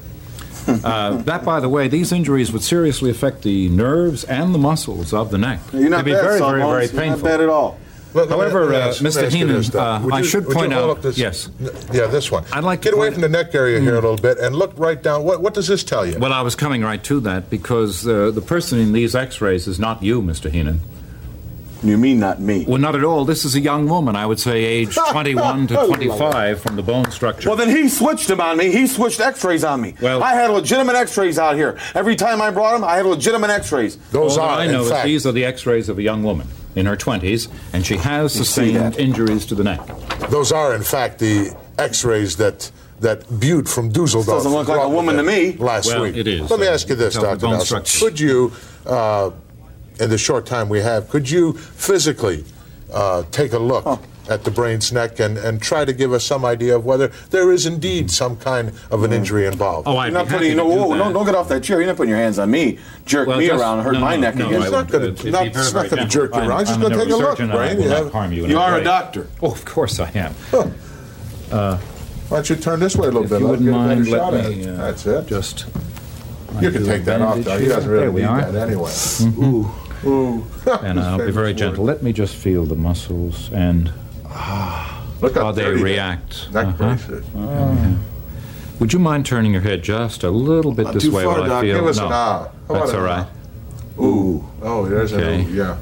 Thank you. Get the oohs and ahs in it. Well, I would like to see the x-rays, of course. I'm sure you would, but, Doc. Could you say, in your own professional opinion, could you make a statement saying that this guy does or does not, in fact, have some kind of a neck injury? I think I could. You see, I've just tested some of his neurological reactions and muscular reactions to my fingers here.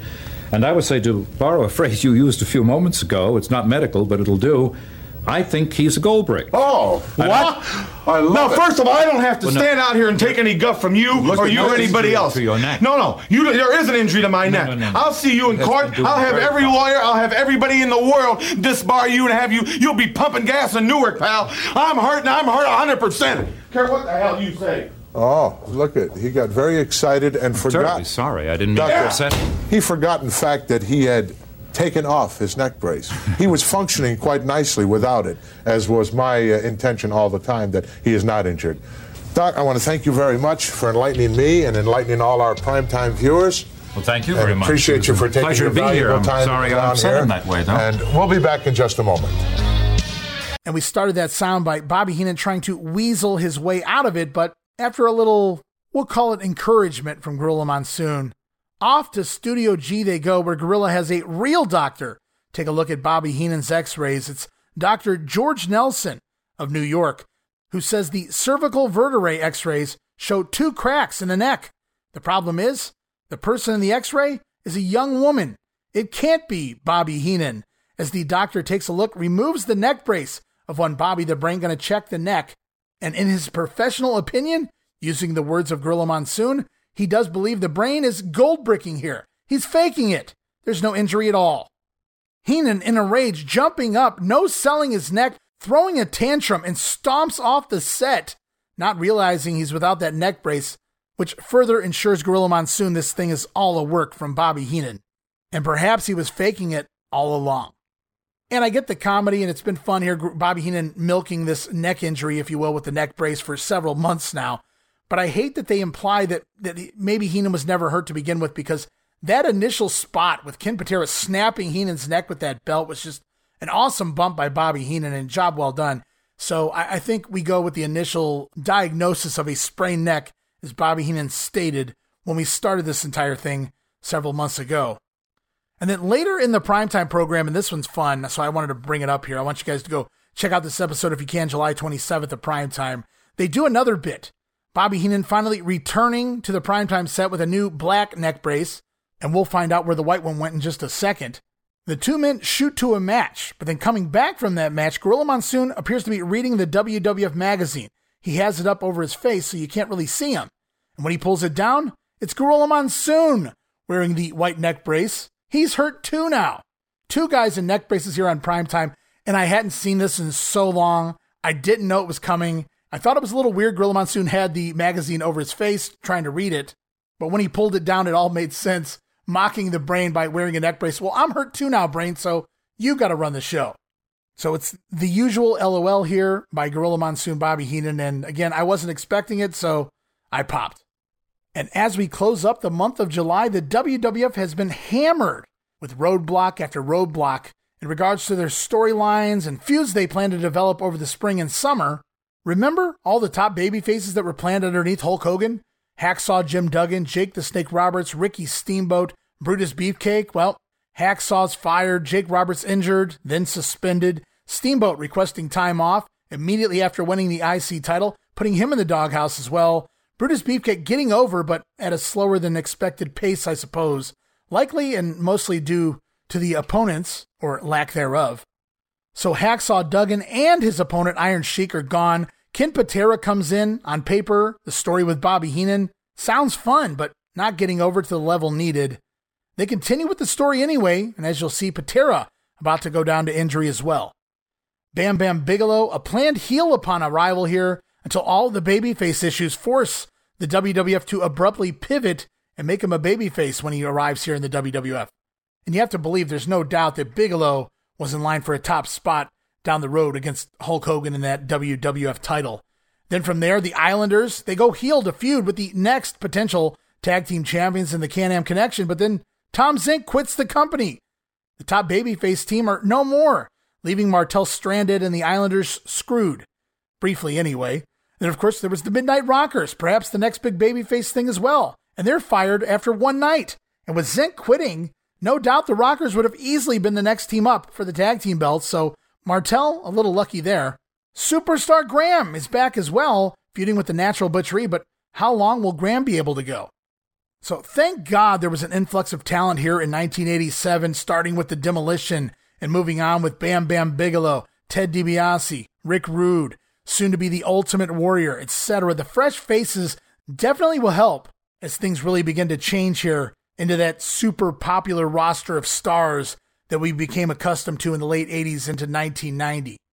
And when you look back to everything post-WrestleMania 3 up until now, it's been a real rebuilding period here for the World Wrestling Federation, and one they weren't expecting. And yet somehow, they've never been in trouble here. We've never noticed it on TV. TV is always entertaining week after week. And this is just a period in time where the WWF, they could simply do no wrong. Or at the very least, it went unnoticed for the most part. Just an amazing time as a fan of the WWF, and it'll continue to grow. Sometimes the term machine has been thrown around when referencing things and even referencing the World Wrestling Federation, but that's what they are right here by 1987, a very well-oiled machine, and it only gets more polished as time goes on. And as time goes on, we go off the air here this week for the Grenade, finishing it up here after that edition of Primetime Wrestling. And my final thoughts, shout out to Jerry Springer, R.I.P. My final thoughts on the state of the WWF here at the end of July in 87, but we head into a new month beginning with the next episode of the Grenade. I'm talking about the month of August. And while there was no SummerSlam in 87, at some point over the next couple episodes, I'm going to introduce you guys to my fantasy SummerSlam 87 card. What would I have done had SummerSlam existed in 1987? What do I think the card would have looked like? Well, I look at all the injuries, I look at some of the guys who have left the company, and I eliminate all of that, and I try to make sense out of what's left and the storylines going on TV right now as well. Anybody can throw a bunch of big names in the ring against each other in quote-unquote fantasy book, but I'm going to try to bring some realism to the card here. Ray Russell's SummerSlam 87 coming soon to the Grenade Show. And a reminder, you guys can follow me on Twitter at Wrestling Grenade. It's at RASSLIN Grenade. Also follow and like me, Facebook.com/Wrestling Grenade. And be sure to subscribe to our YouTube channel, YouTube.com/Wrestling Grenade. And last but certainly not least, it's very helpful. I really appreciate those who have joined. Lots of new patrons in recent weeks. You guys join in on the fun too. All sorts of gifts for that low price at the $5 all access tier over at patreon.com/WrestleCopia. That address again, patreon.com/WrestleCopia. Yes, there are multiple tiers to choose from, but just give me a go at that $5 all access tier. Get you all sorts of gifts for just $5, including all of my insanely detailed show notes for 3 of the shows here on the WrestleCopia brand. Plus early access to many of the podcasts, digital downloads for your viewing and reading pleasure, the Patreon exclusive watch-along series, and so much more. No subscription, cancel anytime, guys. So give it a try. Once again, patreon.com/WrestleCopia. If you guys have a few bucks burning a hole in your pocket, or you're looking for that next podcast network to help support, I'm not going to lie to you guys. I'm not a millionaire. I'm not pretending to be a millionaire. I'm supporting a family of 10. I've got 8 kids, guys. So every penny you guys give me goes right back here into paying the bills at the WrestleCopia Podcast Network.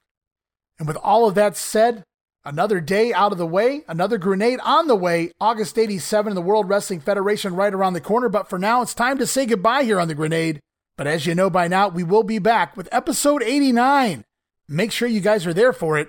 So for now, this is Ray Russell saying from pillar to post and coast to coast, you pull the pin and I'll pick up the pieces right here on the Wrestling Memory Grenade. I'll see you next week. Don't miss it. Be there!